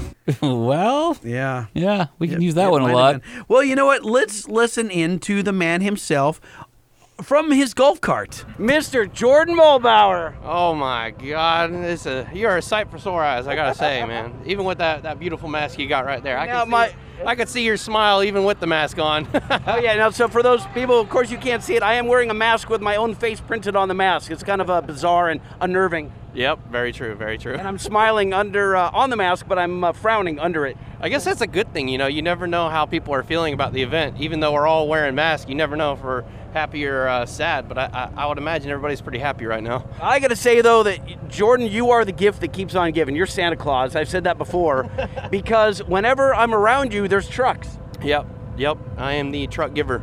You're the truck giver. I'm the truck receiver. That's it. I mean, really? Santa Claus didn't sound like he got a whole lot of gifts on this Christmas. This is before he said no. Okay. This is pre-disappointment. So basically, this is you. It's Christmas Eve, right? This is before I find out I don't get gifts the Well, next what I was going to say, morning. this is Christmas Eve. Yeah. You went to bed. You left out the cookies. Everything was perfect. You woke up in the morning, and there were 1,000 presents, and the tree was extra sparkly, and the house smelled of warm cinnamon apples. You know what it is? And hold on. Yeah. And the cookies are off the plate, and you're sitting there with all of your brothers and sisters, and Mom keeps handing out present after present after present, and you are the one kid they forgot this year. Tell me about, I just arrived here on site at Daytona Truck Meet 2020. The weather is hot and muggy, but there are no raindrops, and the crowd is coming out in force. Yep, no raindrops yet, thank the Lord. So, hey, we're doing all right. Yeah, it's hot, but I'd rather it be hot and, sunny than rainy and wet. Now, this is Friday, of course. We're just getting the weekend started. I'm going to say you've got 1,500 trucks so far, 2,000 trucks, something like that? Yeah, we've got over 2,500 or 3,000 trucks fully registered, but yeah, right now I'd say we got at least 1,500 to 2,000 trucks in the show, and that includes semis, custom trucks, all of it. Now, what is up?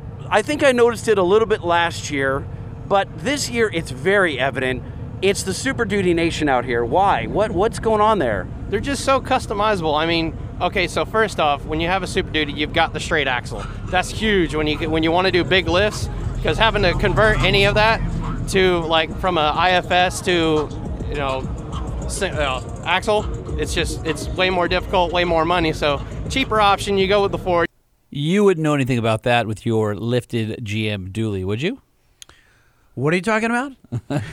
Solid axle on the front. You can go up way up on the front. I mean, obviously we're seeing a lot of bow ties, GMCs. We're seeing all kinds of stuff out here, but it does seem like now. Okay, so these wheels, dude, it looks like a tree frog, with its legs outstretched. Now, those wheels probably are 18 inches wide, maybe wider. Yep. There's a lot of 16, 18-inch wide wheels. They want to stretch them out as much as they can.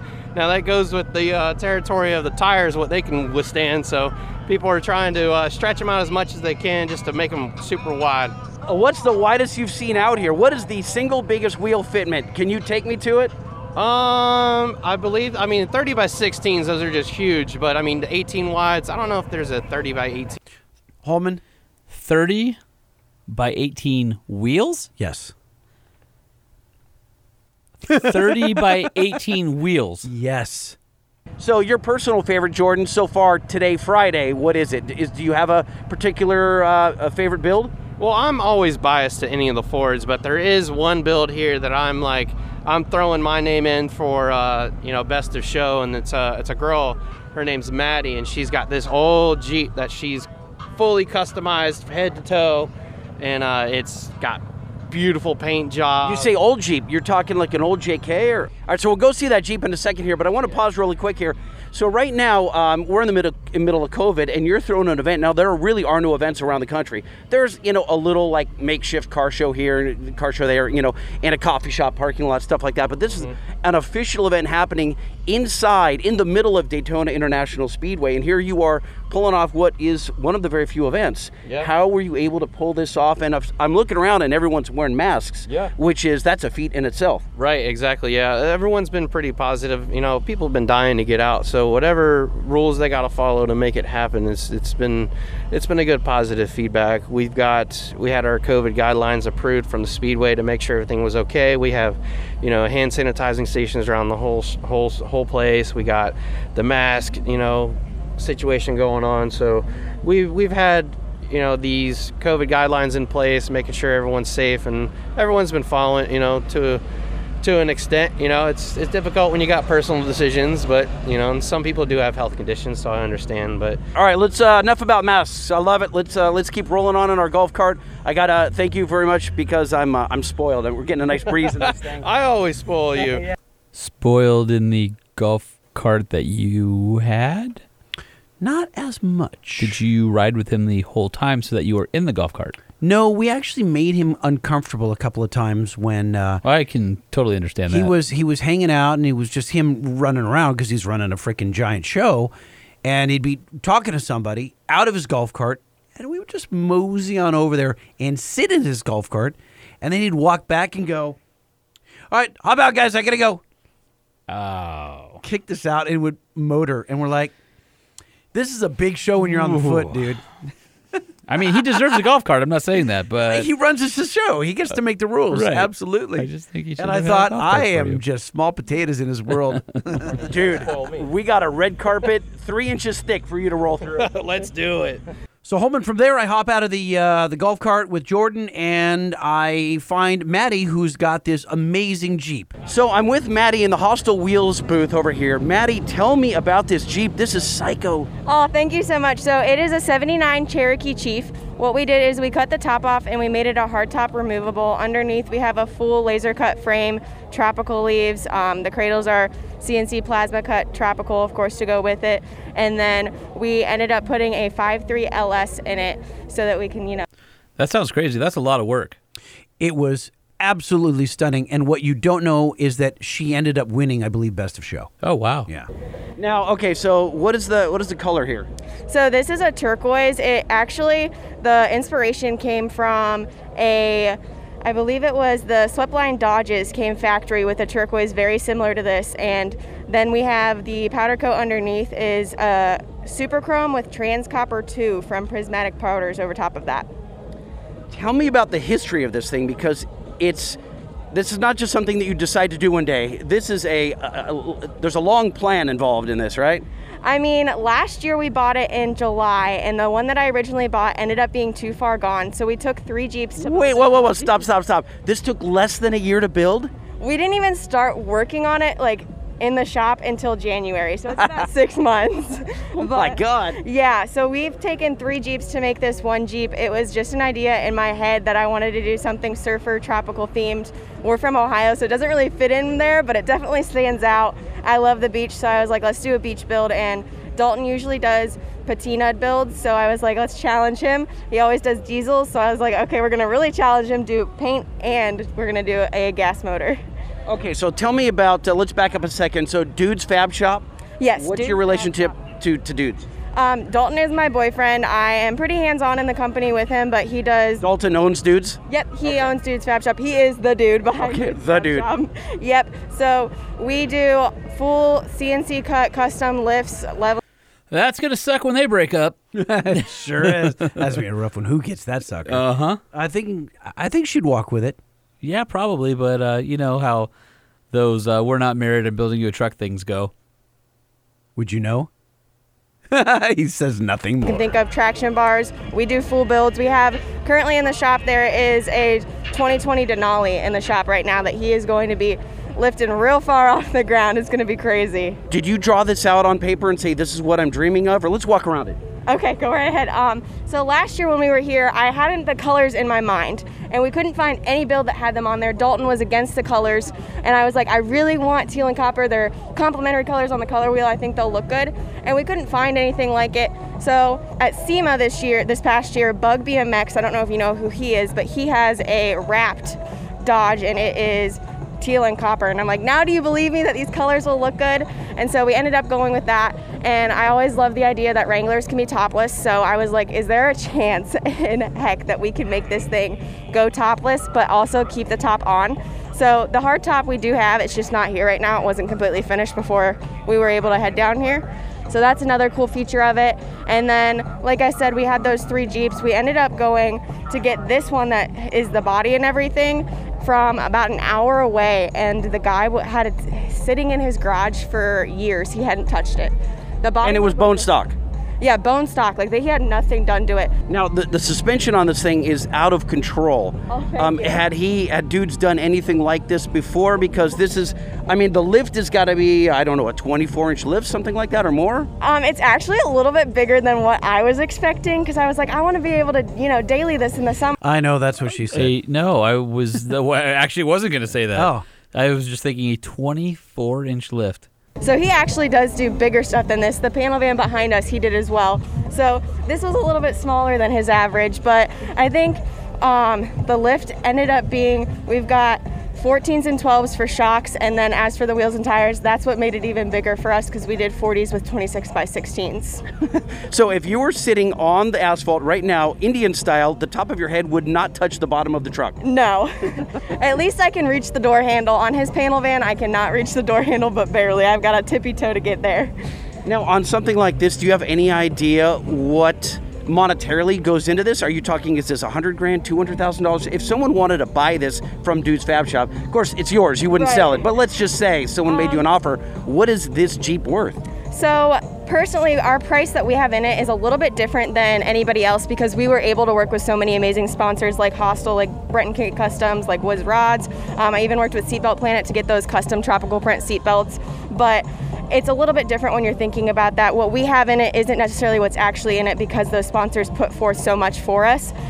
We did talk about, if I had a number, if I would sell it, it would probably be around 100. Okay. With labor and everything in it, and the fact that it is my personal dream to have this, I would like it to be around 100 if I were to ever get any offers on it. Are you going to take this down to the beach, Daytona, and actually cruise it? Yeah, I actually have already. We took it Tuesday, Wednesday, and Thursday. We had it there, and so we'll have it there tonight for my photo shoot as well. And I was a little nervous because of the angles of the drive shafts, we weren't able to get the front drive shaft in, because we needed a special CV joint, and it has to be like 1.25 inches longer. And so the one that we got didn't fit, and we couldn't have time for the parts. And I was like, dang it, am I gonna get stuck on the beach and just start ripping up my tires? No, but you're gonna float across the sand. I did. I didn't have any problems. I was so excited. I was like, the last thing I want is this big rig to get stuck in the sand and ruin all the hard work. Oh, it looks amazing. All right, we want people to see this on your Instagram. What is it, your Instagram? My Instagram is @Maddie_Heater, and Dalton's is Dude_Lovejoy. And Maddie is MADDIE_Heater, HEATER, correct? Yep. Beautiful. Congratulations. Unfreaking believable. Thank you so much. It was so good to talk to you. So, not good to talk to me. No, it's never good for anyone to talk to me. I'm surprised she spent so much time with you. And then, well, she was captive. She couldn't go anywhere. And then, because she was in the Hostel booth and she was kind of being, like an ambassador for Hostel Wheels. Be nice. So anyway, during that, you were checking out, the best place to see this particular truck is at Daytona Truck Meet. Or at Maddie_Heater. Or hers, yes. Yeah, exactly. Hers has way more pictures. Oh, good. Okay, good. Because I was a moron and put it in our stories, which, of course, evaporate in 24 hours. Right. So, good but job. That's, what do you think of this Jeep? I mean, it's not my style, but it's pretty. Looking at her Instagram, they got engaged while they were down there. So I guess. Oh, no kidding. So they don't have to worry about that whole deal now. I mean, there's divorce. So this truck is definitely familiar. I have seen this on more than one YouTube video. Holman, are you familiar with Whistling Diesel on YouTube? Yes. Okay, so I know you hate him. You hate everything. I about don't him. hate everything about him. Where did that come No, from? you don't. You don't like. You don't mind people that destroy beautiful trucks. I mean, I think it's for fun and money. That's his shtick. That's his shtick. Yeah, I mean, I'm not.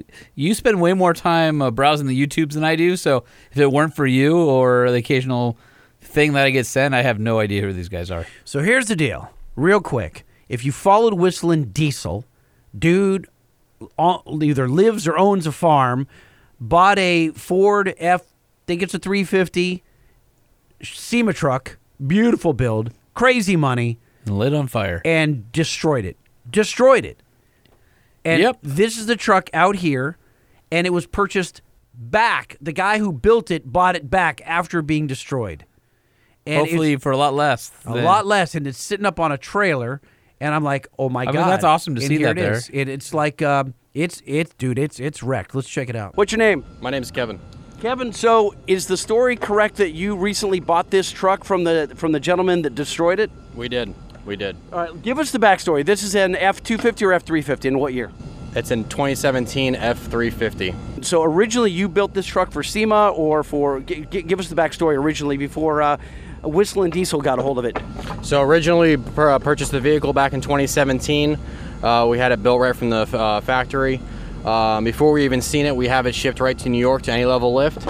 Any Level Lift. Wait, no comment? I heard it. Okay, I just seen checking. it. I seen it. Yeah, I mean, normally you say something. I didn't. I was interviewing. When people say it in my face, I don't correct them. I'm not gonna be a douche. After the fact, like, dude, it's not. I seen it. Don't do that. You correct people for Cummings. Well, that's egregious. Before we even seen it, we have it shipped right to New York to Any Level Lift. Any Level Lift did their magic and put the lift on it. After that, we picked it up from them, brought it back to our shop, tore it all back down, did full interior, full sound system, all the odds and ends, wheels, tires. And you were building this as a show vehicle for Retro Customs, is that correct? Correct. So we built it for our company, which had also debuted at the 2017 SEMA show. And what is Retro Customs? So we fabricate headlights. We started off fabricating headlights. Now we do everything: wheels, lift, tires, performance accessories, you name it. We manufacture our own iPad and dash kits that goes in the dash for the Fords. We manufacture conversion harnesses for certain types of lighting. And basically anything you need done to a truck, we can do it. Let's get back to this truck. How do you end up selling it to a YouTuber? How does that go down? And when does he start destroying it? And did you cry? So a lot of people don't know that we did not sell it to Whistling Diesel. We do a lot of work for a company called King of Cars in New Jersey. They're a privately owned sell customized vehicles, trucks. And he'll send us some trucks for us to fully color match and everything like that, and then we'll send them back up to New Jersey, and then he'll sell them. He originally purchased the Whistling Diesel truck from us, and then it ended up to where Cody, Whistling Diesel, ended up reaching out to him and purchased it from him.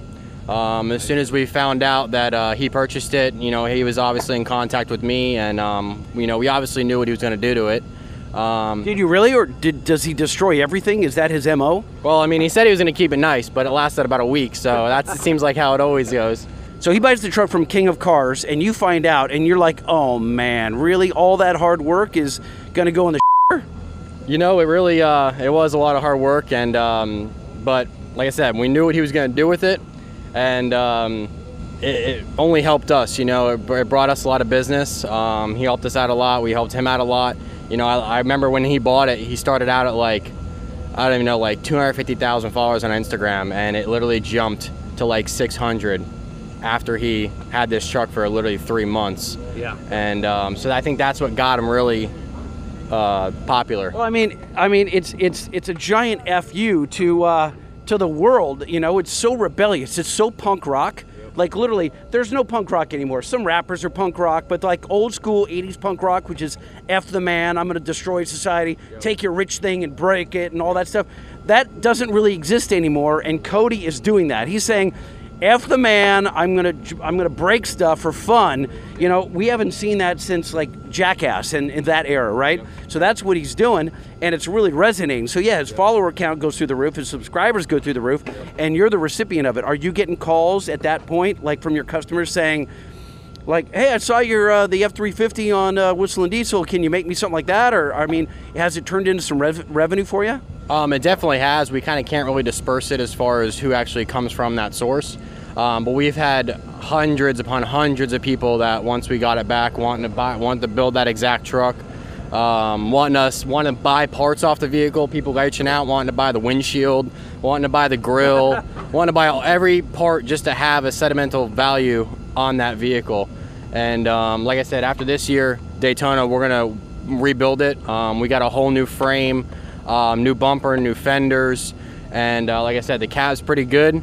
The motor and transmission we're going to fully go through and basically swap it onto a whole new frame and make it bigger and better. When did you decide that you were going to buy it back from Cody? So I reached out to him, and after he destroyed it, he was gonna fix it. He was already had the new parts on order from Any Level, and he was gonna fix it. And then I think he realized that he's like, this is gonna be a lot more work than he wanted to put into it. And I was talking back and forth. I was like, look, if you're gonna get rid of it, let me know. I'm the first person that's gonna buy it back. And a couple days later, we agreed on a price and went and picked it up. That's outstanding. So let me ask you, for our listeners that want to follow the rebuild of this, does the truck have a name? Did you ever give it a nickname? We never gave it a nickname. Can we offer up Rusty Max? It's available. It's available. It's been through hell. It has literally been through hell. So if you've been watching the Whistle and Diesel series where he's destroyed an F-350 and you want to see it come back to life, where can we follow it on Instagram? Will you have it on Retro Customs Instagram? So we're going to have it on Retro Customs Instagram. We also created a YouTube as well, Retro Customs. But you can follow it on there. But it really lived up to its standards. Dude, Aaron at Any Level, his whole crew has to be ecstatic about how well it should have broken, and it didn't. Like that system is stout. And if you guys haven't listened, go back to our previous episode. Just search for Aaron from Any Level Lift. He's been on the show a couple of times. He's one of our favorite entrepreneurs. Like that guy, he's just quit a stable job doing designing CAD for the military. And then he went and said, I'm going to build a better lift. And he actually did. And Cody from Whistle and Diesel just tried his damnedest to destroy it and couldn't. And it held up. It held up very well. It's a good, be a good Ford commercial, I'll tell you that. All right, well, outstanding. If you guys want to see this build be rebuilt, can they find it under Retro Customs? Yep, Retro Customs. Like I said, Retro Customs on Instagram, and then we'll also be having posting videos of time lapses of it on our YouTube. Fantastic. And that's Customs with a Z. Thank you. Yep, Customs with a Z. Thank you. Holman, remember Greg Albarala? You mean the Greg A. Loves Cummins, which was, unfortunately, on certain head units, the wrong number of displayed characters. Oh, no. Really? Yeah. So, Greg A., awesome dude, has every gen I just found out, except he has 1 through 4 on the Rams. YouTuber, couple 100,000 subscribers, super awesome dude. Quit his job recently. Okay. Shortly after he took the leap and moved from New Jersey to Kentucky, went to go work at a performance shop, and said, you know what, I'm going to give YouTube a full swing. And he did it. Quit his job, and now he's doing it full time. And so I caught up with him to see how that was actually going. Did he remember you? You'll find out. Mr. Greg Albarala, Greg A, as everyone knows him on YouTube. How you doing? Good, man. How are you? I'm good. You trucked all the way down sideways from Kentucky to Florida. Yep, still about 10 hours, but we're just out here trying to stay cool. Did you do it in one trip? We split it up. We teamed up with the guys at Fleece, and we met them halfway. So we stopped about halfway and did it in 2 days. So makes it a little bit more enjoyable. And you've got the wife out here. Wife, no baby. Left Reagan home because she's not old enough to take care of herself. She's what, like 2, 1? Two. Mom and Dad are picking up the slack. It's just it's super hot out here on the asphalt all day long. So we tried it a year or so ago, and it's a little easier on everybody.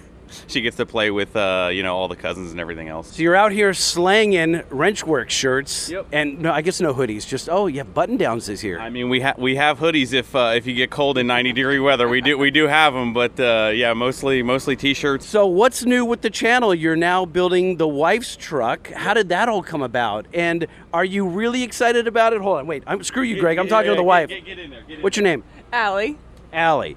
So watching the channel, Greg's channel, over the last couple years, you've made like guest appearances, but now you're official. You're on the channel pretty regularly. Did they go begrudgingly into the channel, like no, kicking and screaming, I don't want to be on camera? Or? No, I like being in the background. I used to have a 24 valve, and then we sold that, like, man, probably 8 years ago or so, we sold that one, and I've been itching to kind of get back into a truck again, and this kind of fell into our laps in the right time, right way, and I love it. I'm excited to get working on it, and I've always helped build, so I want to kind of be a little bit more involved in this build and like know what's going on, know what I'm putting in it, know what, all the mods and all that kind of stuff are. So I'm kind of excited about that.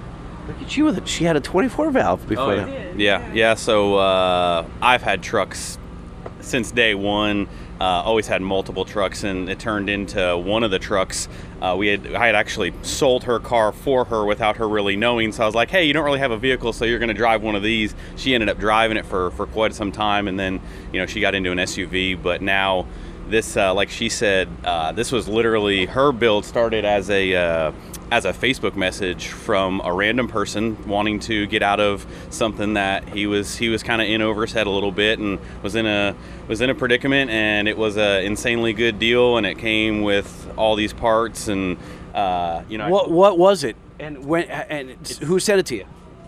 It was just a guy who follows the channel. Oh, just a rando dude. Rando guy who followed the channel for a very, very long time, and just sent me a random Facebook message. I happened to see it, which was kind of in and of itself. Sometimes I hardly see any messages, but happened to see this one, messaged him, called him, worked out. So it's a 2015 quad cab short bed. So I'm going to say it slowly because most people won't really take this in. It's a 2015, and it has only 74 miles on it. It sat. Wait, hold on. Wait, stop. See? Right there. Okay. Not 7,400 or 74,000. That was my thought as well, because what he told me, what he wanted for it, I was like, all right, still a good deal, 76,000 miles on it. And he corrected me. He said, no, 76 miles on it. 74, 76. It's under 100 miles. The guy drove it 3 times, been sitting in his garage in his kind of townhome complex. Took some things off it, took it apart. Bought a bunch of parts. Bought over $20,000 in parts for it, and it's been sitting for 4 or 5 years. But what explanation did he give for not driving it? He had 3 kids. He wanted to get out of it. They were looking to move, and he didn't want his wife to go back to work.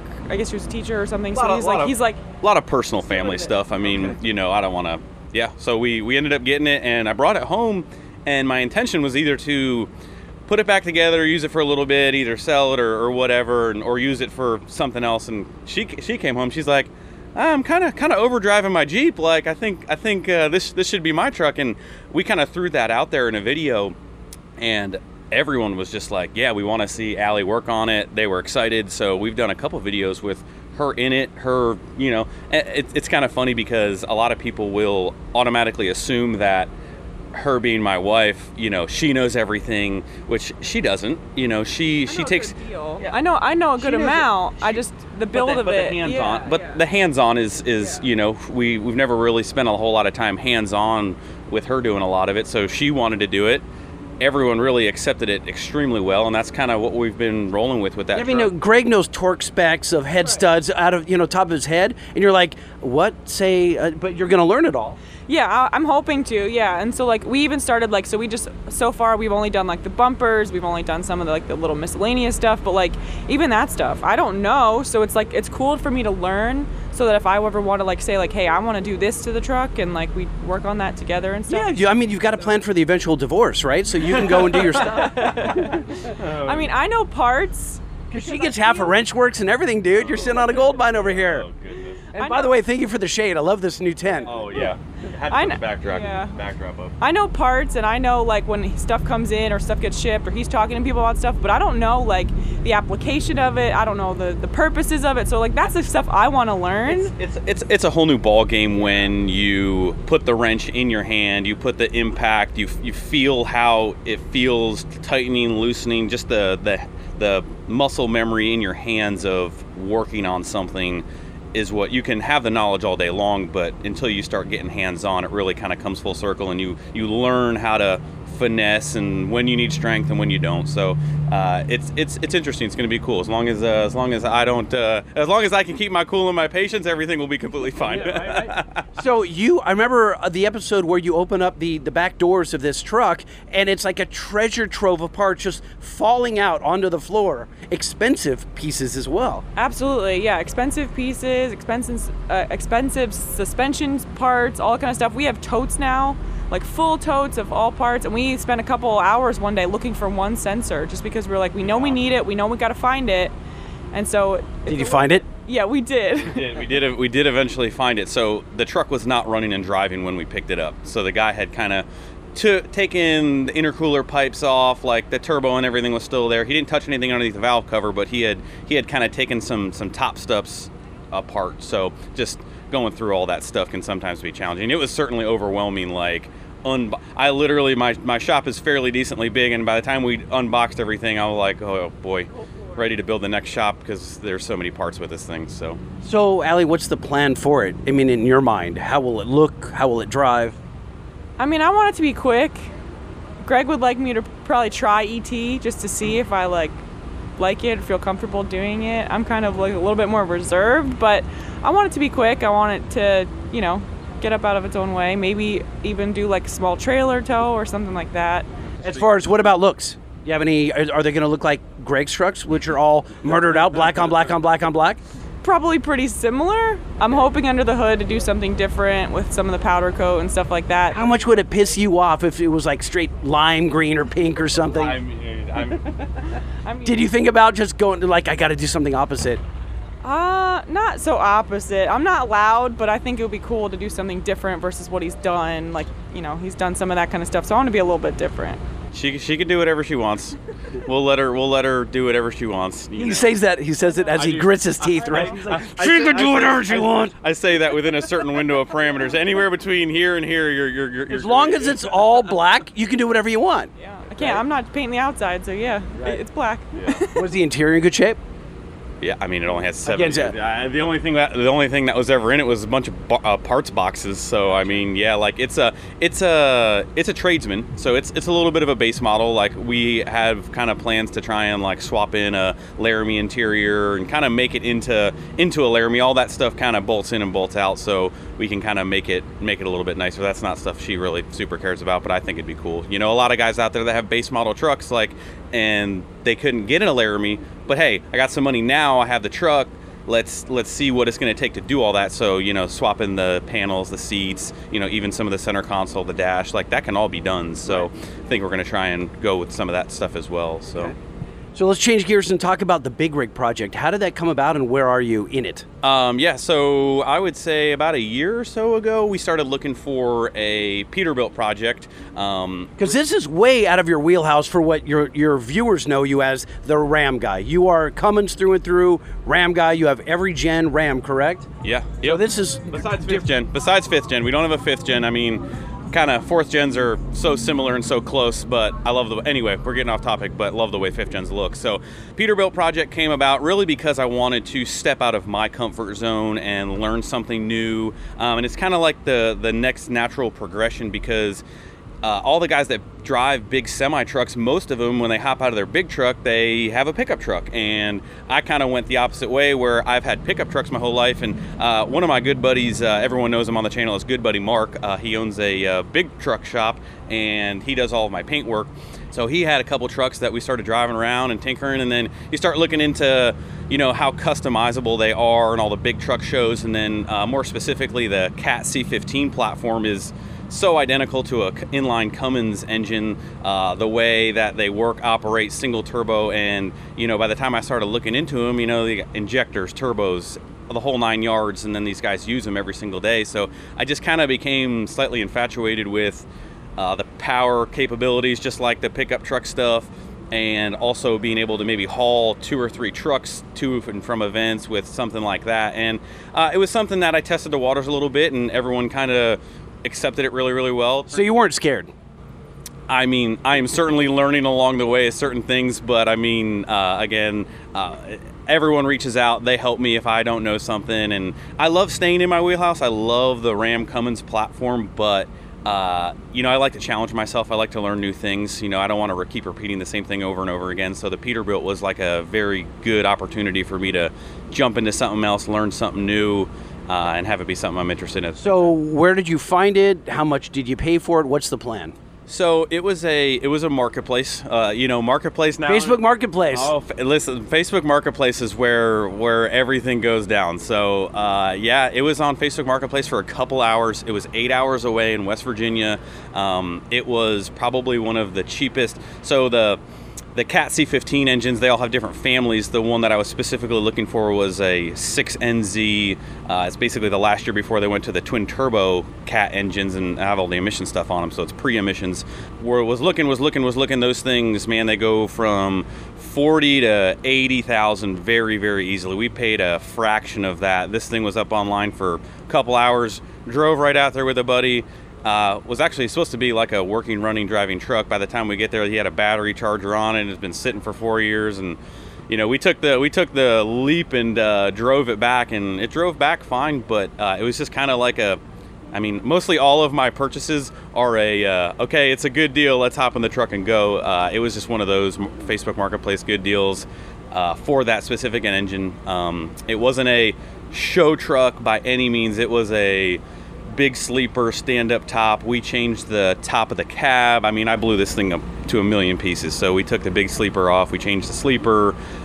So it's been quite an interesting year with it. But what's the plan? Is it going to tow your race trucks or what?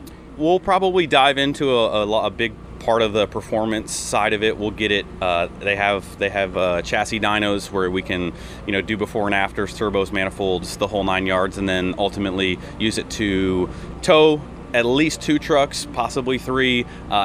With a pickup truck that gets really more difficult. So with the big truck, I think it'd be cool. We're gonna go to a couple shows like Renegade Cleaning Products. They go to Matt's every year. We're talking to them.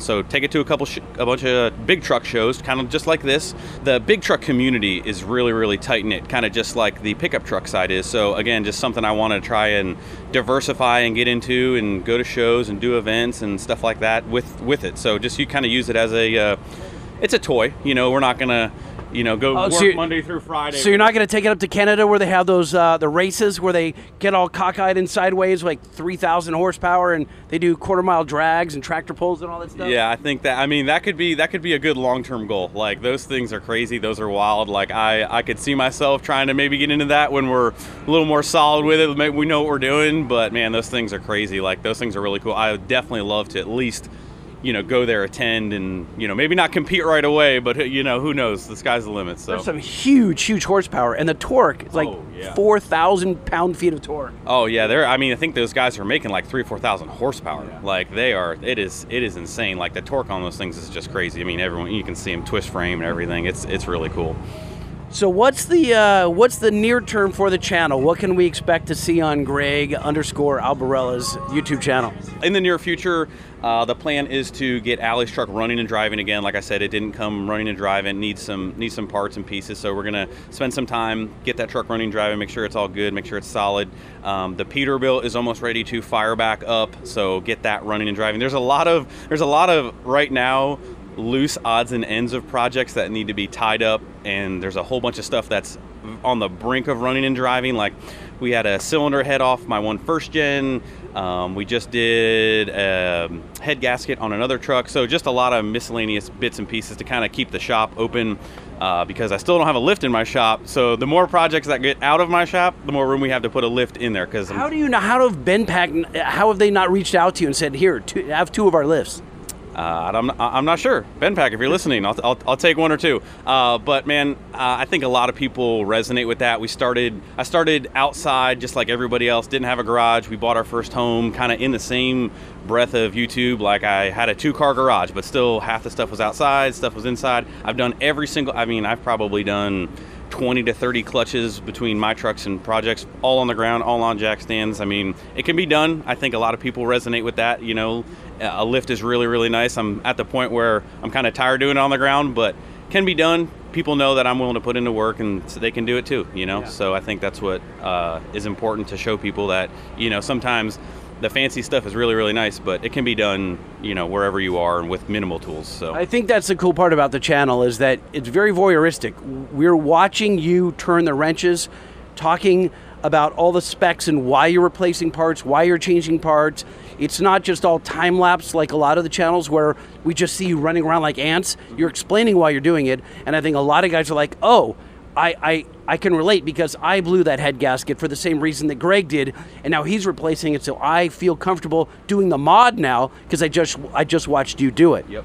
Yeah. There's always I always try to give reason behind why we're doing it, how we're doing it, the certain steps, the certain orders. Really, like I think one of the biggest questions a lot of people that don't know me, why did you start? Why did you start a YouTube channel? Like what really? And mostly it was because I had a couple builds under my belt, and I never admit that I know everything, but I had certainly messed up a lot of stuff in the past and have learned. You're a mechanic too in the beginning, right? You had mechanic background? Background. I never really grew up with it. It was really just all hands-on. I went to school at WyoTech, and then got a job right out of there. But again, it's really just, trying to help people avoid the pitfalls of, hey, at this corner, you're going to want to zig instead of zag. You know what I mean? When you're doing this certain job, you're going to want to do it. And that's why it kind of snowballed and started. Say, hey, one of my first videos was a clutch install.